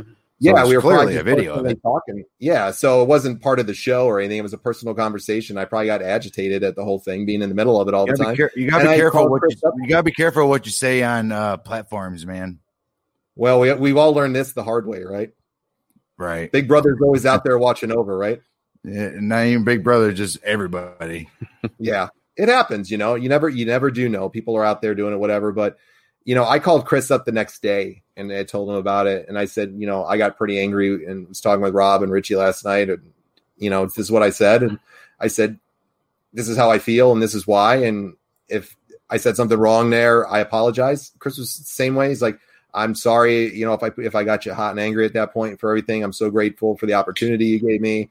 No worries. We never had a problem. We talked about it. They put it out there trying to create drama. And it was like, dude, we talked about that like the day after it happened. And stuff. Chris, seen the video that they put out of what you said about him? Yeah, because I told him exactly what happened right afterwards. Right. He wasn't mad at all.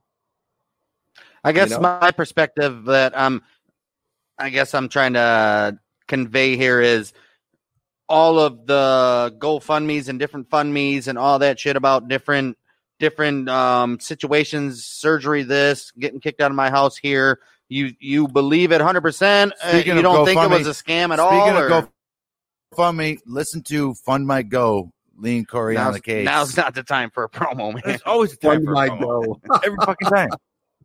Lean Corey on the case. The what was it fucking called? Yeah. So yeah, you listen to that. All the evidence that is out there that could be on the contrary, you believe it, what he was putting out there and getting funded for wholeheartedly, or do you have some doubts? You can be honest. I mean, do you have any doubts at all? I don't have any doubts at all after talking with Chris about it all, and I've expressed my concerns to him in the beginning of all this stuff when it was coming out with people and started. Right. I expressed my concerns because it's the first thing, and he could tell you if he was on. This questioning's been going on for what, a year and a half now?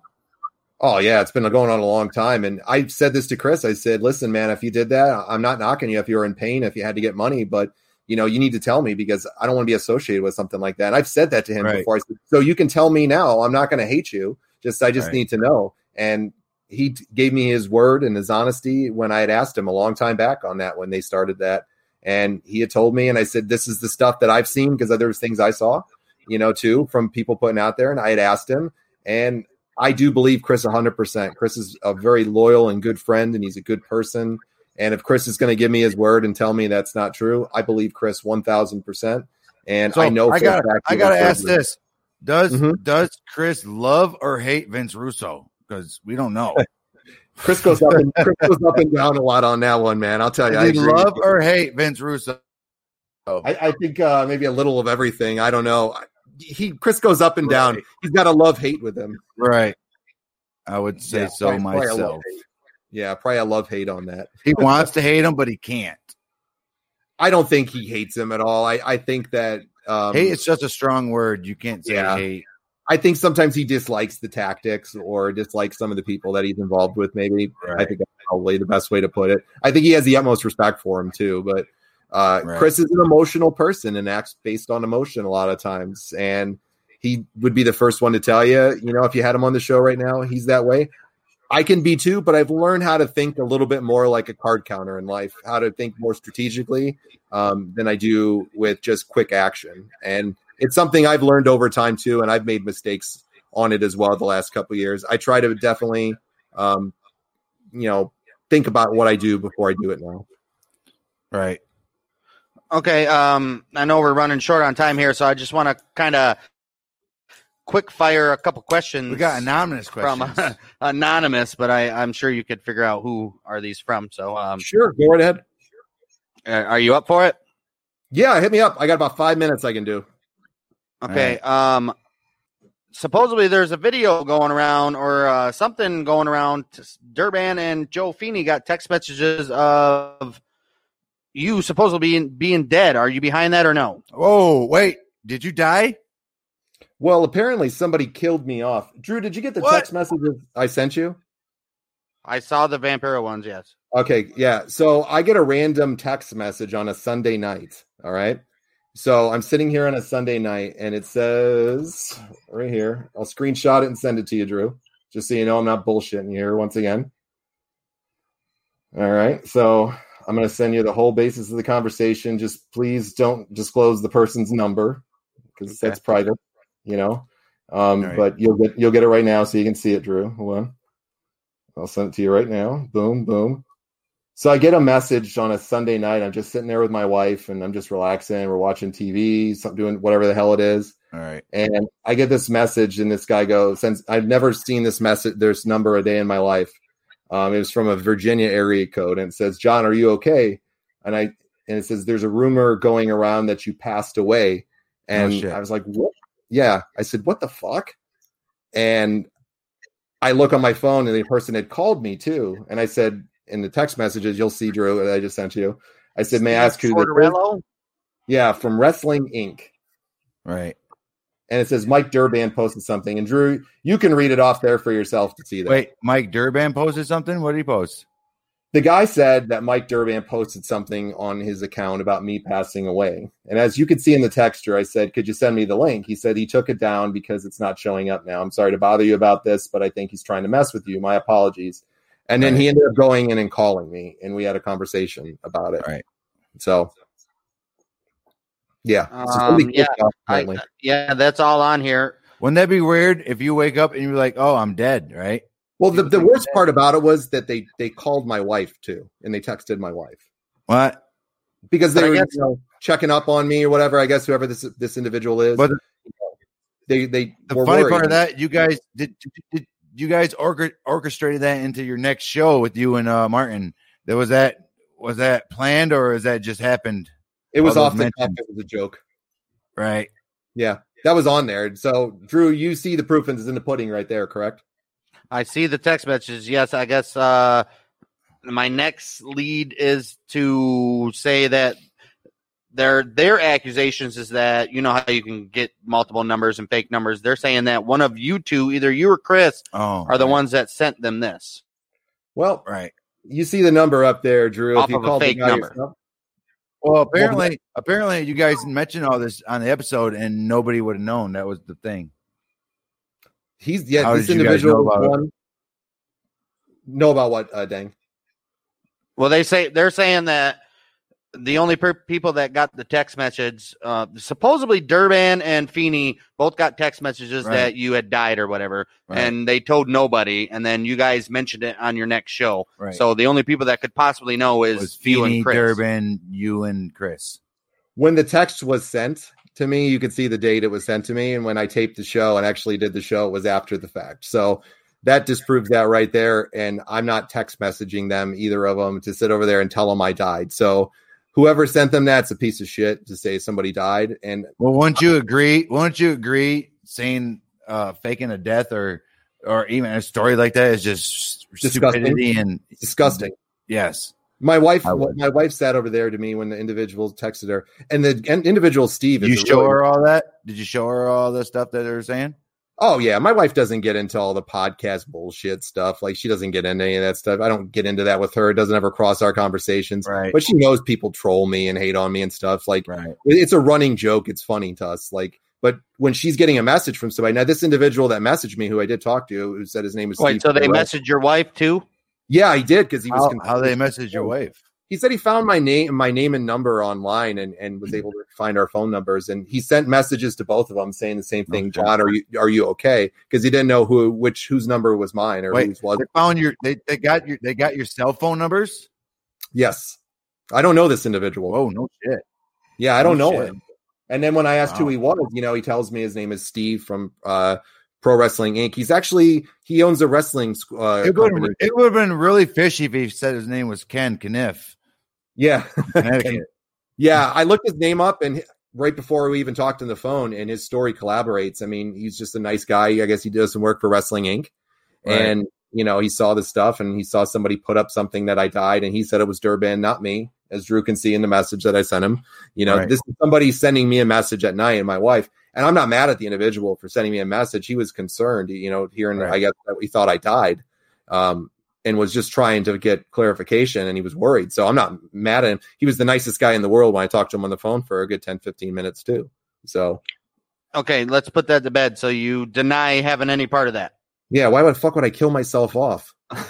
Okay. I mean, it's a good move in a fucking storyline. I would do it. Next one real quick.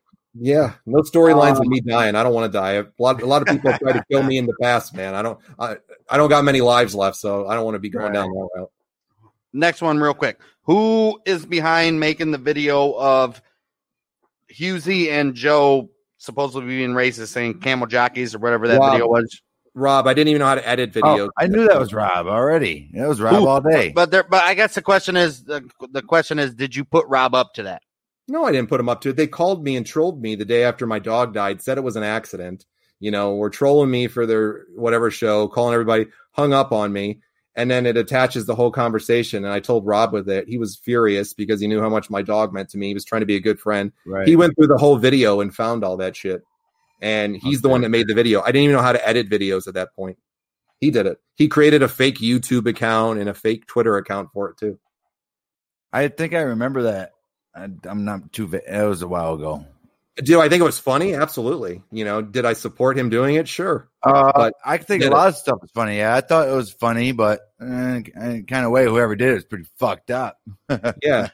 He's the one that did it. I didn't even have the video editing skills at that point to know how to do that. So Rob's the one that did that one. 100%. So you're not like the mob boss behind ordering orders behind the scenes or anything? I don't think so. I think I definitely had a part in that one, but I don't think I was ordering orders that there wasn't that Rob didn't want to do too. I think we were co-dons at that point of the Mafia, so I think it was an equal decision on that. But Rob's the one that put it together. Rob's the one that put it out. Did I have a part in it? And of course, I'm the one that gave him the video because I was attached to it when they called me on there for that. Was I a little hot that they did that? Sure, I was, because my dog had just died. It was fucking a tough day. And here's these assholes calling you up, fucking with you. Whether they had bad intentions or not, I don't know. That's calling you up on your personal phones? It was on Skype, and my Skype's on my phone. So if I get a Skype call, it goes through to my phone. Right. So. Okay, I got two more real quick ones. This one, I'm going to name the one. This one's from Rob himself. Ooh, sure. Rob Francois? Yeah, Rob Francois. Why? He says, ask him why did he lose his feed on the publisher desk if he did nothing wrong at all. I guess insinuating Click Farms. Right. Well, Rob could tell you that it's not about Click Farms whatsoever. They were migrating on the publisher's desk to a new platform. And Joe Feeney, is the publisher desk? I never heard that. What is the publisher desk? The publisher's desk is a gentleman that he was a real high up in Fox. He was one of the vice presidents at Fox News for many years. His name is Jeff. And Jeff, and the publisher's desk was created by this guy named Malcolm. And this gentleman, Jeff, who was one of the big dogs over at Fox News, ended up buying a bunch of Malcolm's websites. And I would write for some of Malcolm's websites a lot of the times. And Malcolm and I became friendly, and he asked me to come along with them as they were starting a new podcast thing, and told me it was going to be a huge platform and all that stuff. And I thought they were really great people. It was really nice. They were going over to and migrating over to a new server from Art19, which this was their call, not mine. We had a contract with them too. So you were on Art19 and they migrated to Publisher Desk? Right. No, Publisher's Desk was their network name over there, the Publisher's Desk network. Art19 is an invitation only, so you really have to. What the hell made you even go with R19 anyway in the first place when you're doing other things? Well, when you hear a guy that's selling you that the guy that owns all these companies is from Fox News and was a big news over there, or a big deal over there, it was a big opportunity for them because they had a lot of visions on things that they wanted to do in the near future. And, I'd done some work with them and they were fun to work with, and they paid well for the jobs that I did for them. So I always appreciated it. And then they were migrating off of Art19 and they were going to a new server. And apparently Feeney had emailed the guy Malcolm and put a bug in his ear on things, and they ended up just not extending my contract any longer. Right. So when they migrated, I didn't migrate with them. Right. So you mentioned Art19 was invite only. What was your pitch to get to Art19? It wasn't a pitch. They pitched me. It was Malcolm had talked to me about what they were doing and that they were going to be with Art19. And they had, checked out our show. Malcolm has actually been on my show before. Some people don't even realize that, because he was just a guy that came on and did some stuff. So the invitation to be like, hey, it's Malcolm what? His name's Malcolm Michael. Yeah, Malcolm Michaels. And, Malcolm, that he does his thing there. And for the Publisher's Desk, it was his company that he created and stuff. So he had invited us over. And Malcolm was a great guy. He was a great guy to work with. And, just a really cool dude. So it was a good opportunity. I said, fuck it. This is a big platform. And I liked Art19. I thought they were great. Okay, so there's no truth in getting kicked off of Spreaker or any of these other platforms due to... I've never been kicked off Spreaker at all. I didn't care for Spreaker and ended up going somewhere else. I never got kicked off. I guess the allegations are that you were falsifying numbers and Spreaker got a hold of information and ultimately kicked you off. What say you on that? That's the biggest sack of bullshit you'll ever hear ever. Show me the email and the proof of that, to be honest with you. Because when we left them the first time, they're the ones that asked us to come back and made a pitch to us to come back. So who did? Spreaker? Yes, her name's Amy. She works at Spreaker. She represents a lot of the podcasts over there. I think, I've heard of Amy. Yes. Yep. So, and Amy when we left Spreaker, as of Jake is for State Farm. Do you think she wears khakis? Jake from State Farm, Amy from Spreaker. Could be, right? I don't know. Well, man. she's a girl, so right. You never know. There was never any proof of their truth or proof of any of that. That's a bullshit lie. We went from Spreaker to Art19, and then Art19. I ended up going where I've been since then with Podbean. Well, Rob's claim is that you guys had migrated to at least 7 to 8 different providers. Is that true? Oh, we had a few. There was more than a few. 4 or 5. I'll say 4 or 5. Yeah, no, at least absolutely 100%. It was a moving up and up from when we started everything. We started up on Simplecast, if I remember, and then we had done Spreaker for a bit, and then we went to Megaphone. Stitcher. Yeah, there was just a few Transistor for a little bit. There was a few different ways. We were learning as we were. I remember going. Transistor when we went on our own. You recommended them to us. We were on Transistor for a minute. Yeah.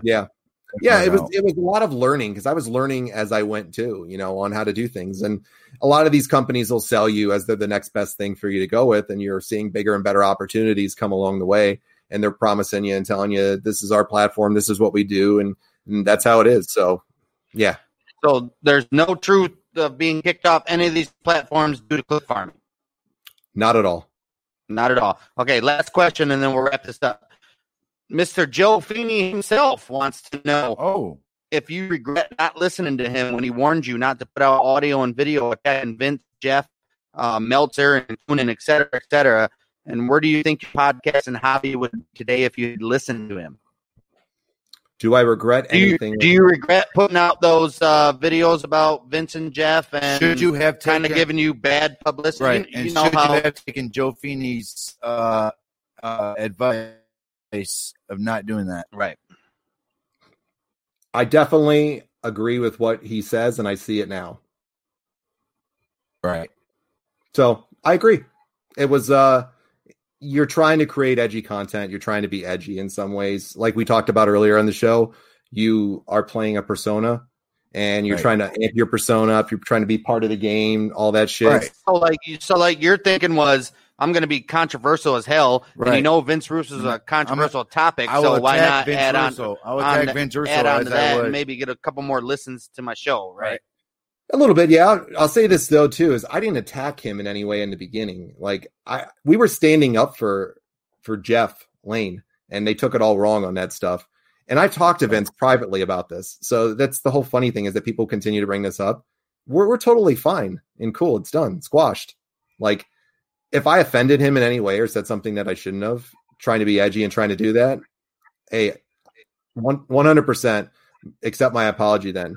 We were learning as we went. Well, I think Jeff Lane's whole thing was that you put the comment on YouTube instead of emailing. That was like this ultimate decision to ban you from their band show that one time and all that other shit, dude. And they pulled them from the Mike Durbin show. You did that Mike Durbin show. I think you pulled from literally what I just said. But. Well, there was things that Mike didn't even want out there. Mike did a show with Hambone, I think it was with us. And Mike actually in Hambone chickened out on it afterwards and wanted us to pull it, and there was a lot that they said too.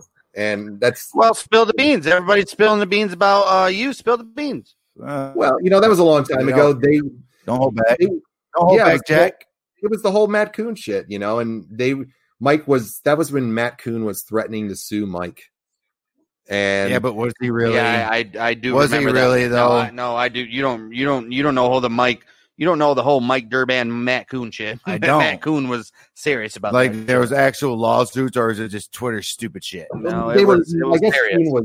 I guess Coon was saying it with seriousness in his mind, and Mike took offense to it. And then Mike came on our show and ripped the topic up too, and was definitely saying a lot of stuff. And so was Hambone. It was so long ago, I can't remember what exactly was on the show.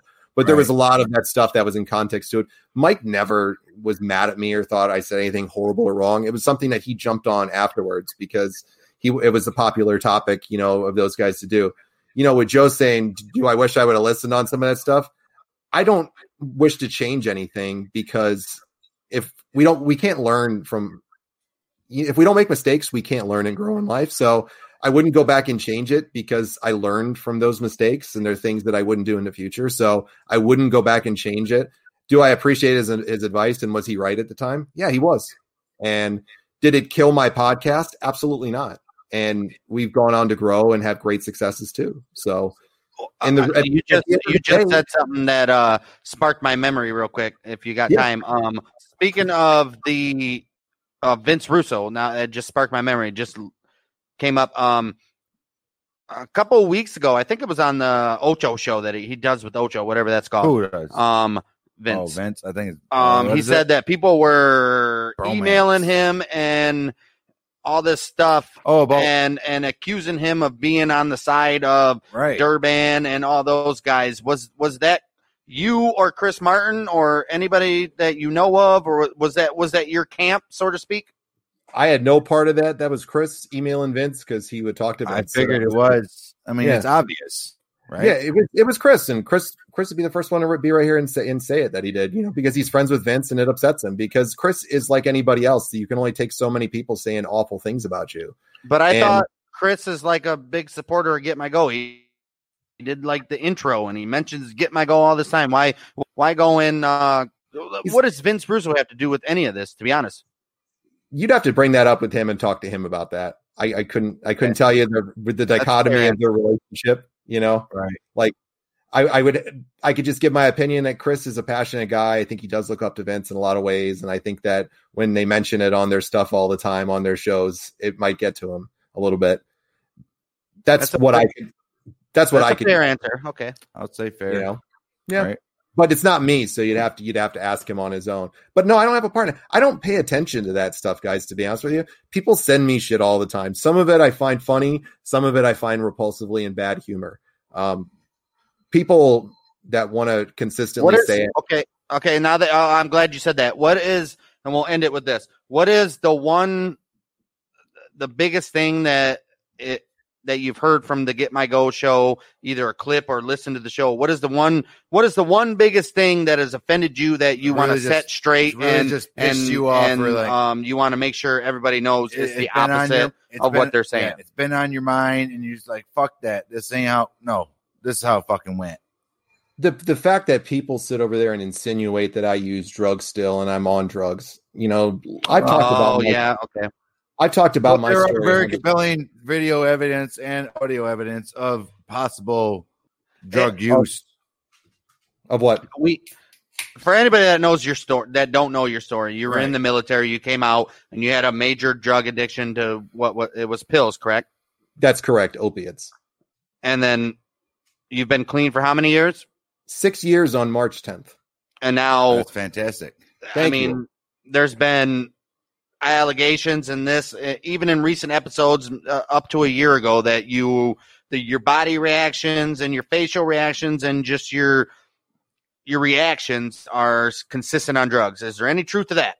No, because I have a medical condition that I've disclosed to certain people that know that affects certain parts of my body movements, things that I can't help. Well, it's like involuntary twitches and shit. Yeah, I can't help those things. I have massive damage in my spine and in my neck and in my leg.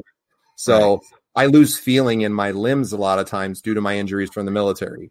Real quick, if you can, I'm glad you brought that up. Real quick, if you can, if you have time, just give people like a 1 to 2 minute military career. What did you do and how did you get injured? Fantastic. Yeah, I was in the military. I was in the military for 12 years. I was extremely successful with what I did in the military. When did you go in? I went in 2002. I officially was in boot camp on January 20th of 2003. What age? So, I was 20 going on 21 when I went in. Sweet. Yeah, so I went in the military. I went in the Air Force, and that's what I spent my career doing in the Air Force. But my job ended up when the Iraq War and the Afghani wars really started to ramp up. We went to war with Iraq in 2003. All right. I remember in tech school at the time for training for my job. We ended up getting detached out the next year, and I ended up working for the Army for several years as well. So I did QRF, Quick Response Force. I was on. Wait, you went to Iraq? Oh yeah, I was in Iraq for almost a year. Oh shit. Yeah, I spent over 3.5 years. I've done 4 tours of duty overseas. I've spent over 3.5 years of my career overseas. I was in a combat job, MOS, they call it in the Army, AFSC, in the Air Force. I spent a lot of time out there in the Middle East. I'm very well acclimated with it. You seen any action? A lot of it, yeah, absolutely. QRF is Quick Response Force. So it's groups of people who walk out and they secure the convoys, they secure the paths. That's gonna be scary as fuck, dude, out there in Iraq or Iran or wherever the fuck you were. I was a kid. Like, holy shit. Yeah, I was a kid, and it was it was a hell of an experience. I was a 50 cal machine gunner, so that tells you right there. And that's how I lived my life for many years, was in the military. Dude, your head had to be on a swivel nonstop over there. There's no way you can relax.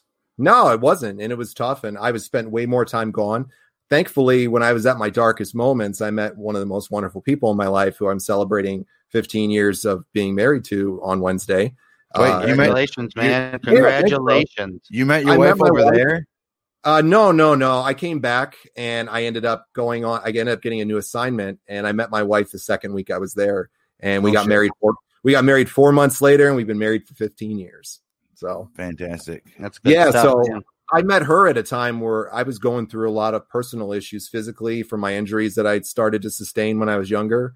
When I was in Iraq and all the tours that I had done, and I was in a real dark spot, when I met her. I was only back for a few months, and she really opened my world up to so many new and different things and really kind of helped me out. But I ended up getting hurt again in 2008 really bad. I snapped my ankle in half, and I wanted to go out. How did you do that?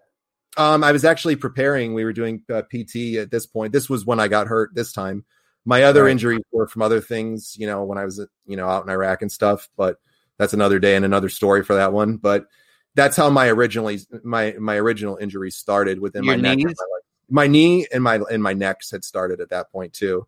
And I didn't want to not go with my group in 2008. And we had been doing physical training. I'd snapped my ankle in half running, and literally I almost broke it right in half, but I had an awful sprain. They said I would have been better breaking it in half, actually, Right. instead of spraining it the way that I did. Right. Because I damaged it really bad in there at that point. So I said, how long do I have to be off for? They're like, well, I'd say 6 to 8 weeks in crutches. You might need surgery if it doesn't get better, and some of the damage in there too. And my knee had needed surgery for many, many years, and I put it off because I wanted to keep going and being with my team and, just doing what I was doing. And I was young and stupid too. So, Right.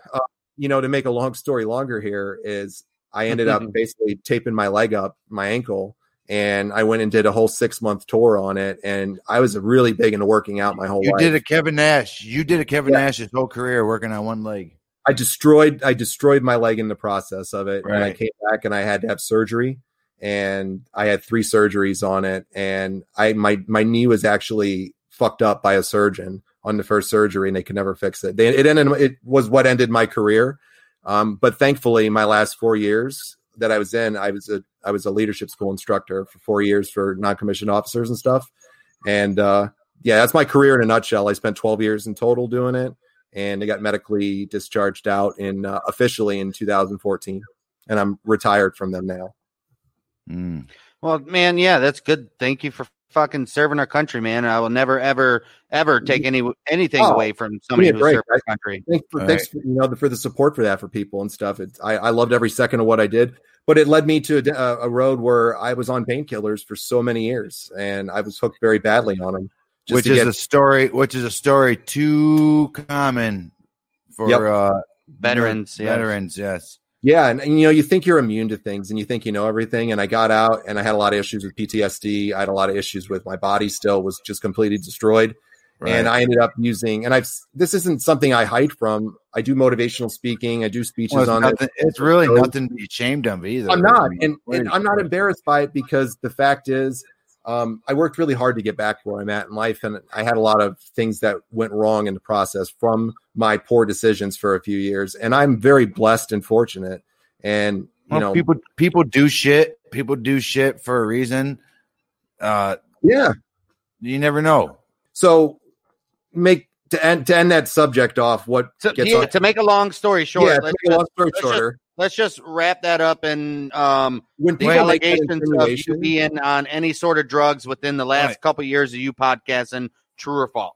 Oh, false. No, the only drug that I use is marijuana, and I'm a legal medical marijuana. So what? I don't care if I'm illegal or not. I use marijuana. I have a legal medical marijuana card, and I have no problem to say that I use medical marijuana. Hey, John. Yeah. This is episode 1. We definitely are not done yet. We need episode 2. So let's do it. Yeah, we're definitely going to continue on to this, but we're going to end this episode right now. It's been an hour and 48 minutes. It's been a long, way longer, like an hour. And we got the lock planned on. We got way more to go, Johnny Wanglund. Anytime, boys. You want to do it next time, you let me know. And I thank you guys for the platform, and I wish you guys the best. And everybody out there, I wish them the best. We're not done just plug yet. Your shit. I want you to plug your shit. I want you to tell everybody where they can find you, where they can find the shows, all the shows, Cheap Pops. And after you do that, I want to give you one last platform to address all your haters. So go ahead and give your plugs, and then we'll address your haters, and we'll take it home. Do your promo at the end. Yeah, go right ahead, everybody, and check us out if you like. If you want to see stuff on Impact, you want to see AEW, you want to see wrestling content, some other content that's not wrestling, come and check out Cheap Heat, Cheap Pops, 4 to 5 days a week, bunch of different shows. I think you guys will, if you keep an open mind when you come over, I think you'll definitely have some fun, and we hope you check it out. So that's where you can find us. That's what I want to put out. And I'm not really on Twitter too much, but we do have a Twitter page at CH Heat Pops. And your last words for, let's just put this out there. Durbin and the Get My Go crew, they're going to be listening to this episode. This is probably going to be a future Get My Go episode. So what do you have to say to everybody that's going to be listening to that? Rock out with your cock out. Peace. That's what I would say. I say thank you for your support. Thank you for your attention. I don't know why you need to devote so much time to me every week, but I'm glad that you do. If that makes you happy in life, by all means, I'll be your hero. don't worry. That we all need heroes in life, and if you guys need somebody as a role model, I'm here for you. But I wish you all the best. John, yeah. Did you buy a Get My Go shirt? No, I don't. If somebody would buy me one, then I would wear it. I would have bought one if it was about me. Fuck yeah. I like that shit all day. And one last question. Are you open to do a show with anybody? Joe Feeney, Husey, Durban, any of these guys? Are you open to do a show with any of those? Let's say Bang Dang Moderate. I'll throw this out there right now. Anytime, any place, it's always been the invitation. What do you have to lose? What do you have to be afraid of? Is it going to ruin your narrative if you come on and talk to me directly? Why haven't you done it by now? It's out there for you, fellas. Like, here it is, man. You guys want to moderate it? I'll take every single one, all 4 of them. Bring them on. Bring Rob, bring Adam, bring Joe, bring Mike. Bring them on separately. I don't give all 4 at once. All 4 at once, 4 on 1. Come out, take a crack at the champ, then, kids. I could say from what we've done tonight, you've answered every single question that we asked. You didn't shy away from nothing, and I appreciate that. So, whether you gave your recollection of every fucking story that was asked to you, we disagreed. One last thing, I'll just end it on this. Yep. You want to hate. John Wanglund, the person, is different than John Wanglund, a person that's doing a podcast. Leave my family and my personal life out of it. Don't contact my work. Don't contact me personally if you don't want to be a decent human being. We're 2 way different things. This is for entertainment, folks. So don't mistake us entertaining you or people talking shit as being reality from anything here, because who I am as a person, and I am a real person just like each and everybody else out there. Leave the reality of my life out of it. You want to hate John Wanglund, the entertainer and the podcaster, go right ahead. You want to love me? Great. Are you still Johnny Podcasting? No, I retired him, and that would JP might come back if he needs to. He can come back if he needs to, but I'd much rather be just me and who I am. But seriously, folks, leave that out of it. If you want to talk normally, I'm not going to yell at you. I'm not going to fight with any of these guys. Let's have a conversation. Let's go. Let's have a conversation. Squash this stupidity. One last thing before we go. True or false? Click Farms. False. Christopher Martin faking his surgeries. False. Got kicked off of platforms due to Click Farms. False. Anything else you want to add before we leave? I appreciate talking to you guys again. Dang. Dude, this has been fun. It has. I'm going to get in trouble because I went way over my hour. This is part 1. We're doing it again, but I appreciate you guys, man. And if I ever did anything wrong to anybody out there, you guys included, if I did but wrong by you in any way, shape, or form. John, I hated you for 3 months. I just thought about how I can go to New York and find you. I'm sorry if I offended this fucking Johnny Podcasting. My wife was like, "What's your problem, babe?" I'm like, "This Johnny Podcasting is just pissing me off." I did a good job. I might have done a good job. I wanted to find you and feed you unflavored rice patties all day. Oh, that's no fun. Well, if I got you to that level, I apologize. If I ever went with anybody that way too. No, that's not true. I know that. But for anybody else out there too, if you think I've wronged you in some way that's awful and you think I'm a bullshit or whatever, then accept my apology. I'll be the bigger man. And if you think that way, I apologize. But I'd love have the opportunity to talk to somebody. John, the only thing is for all of us to get on one platform and do a whole fucking sit down. That'd be fucking epic. Let's do it, man. Everybody involved that you can think of. Anytime. I'll situation. Shelter. Don't worry. Let's do it. Anytime. We'll get 6, 7. Hey, I'm open to that. In closing, we tried to be as fair as possible, and hope you don't think we're attacking you. I mean, I guess again we kind of were attacking you. Well, we had to address everything that has been addressed on the. You did a great job for your first interview. You did a great job. If you don't know Bang and Dang, we put it out straightforward. So, and I've never got anything to hide. So if did I admit that I was wrong on certain things too? You actually were more honest than I thought you were going to be. So there it is. Hey man, don't be surprised if we end up on a Get My Go show reviewing this episode. That's all I'm saying. Well, if they do one of those, I'll actually watch it. for you. How's that?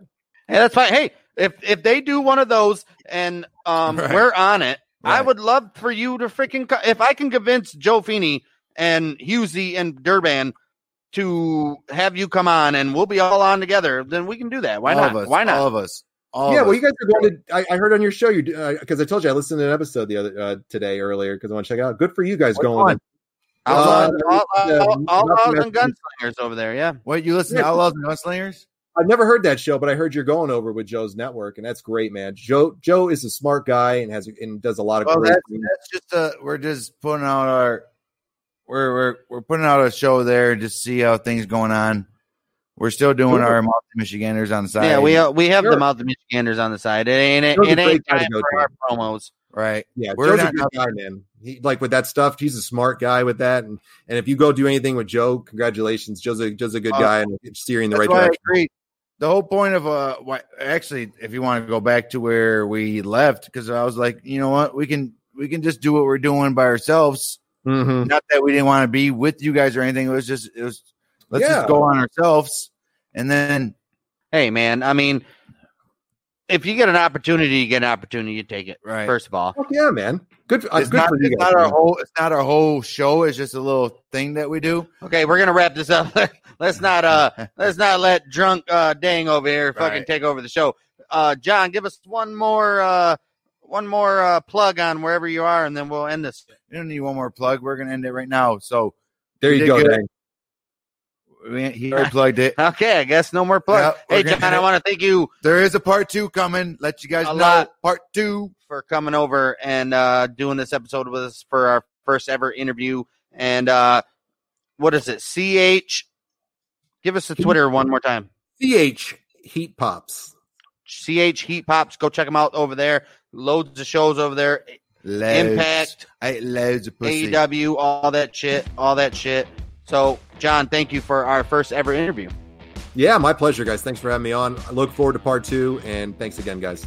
All right, this is the podcast with... No, it's not the podcast. Whoa. Damn, I just fucked it up, John. Damn. This is the Mouthy Michiganders. Bang, dang.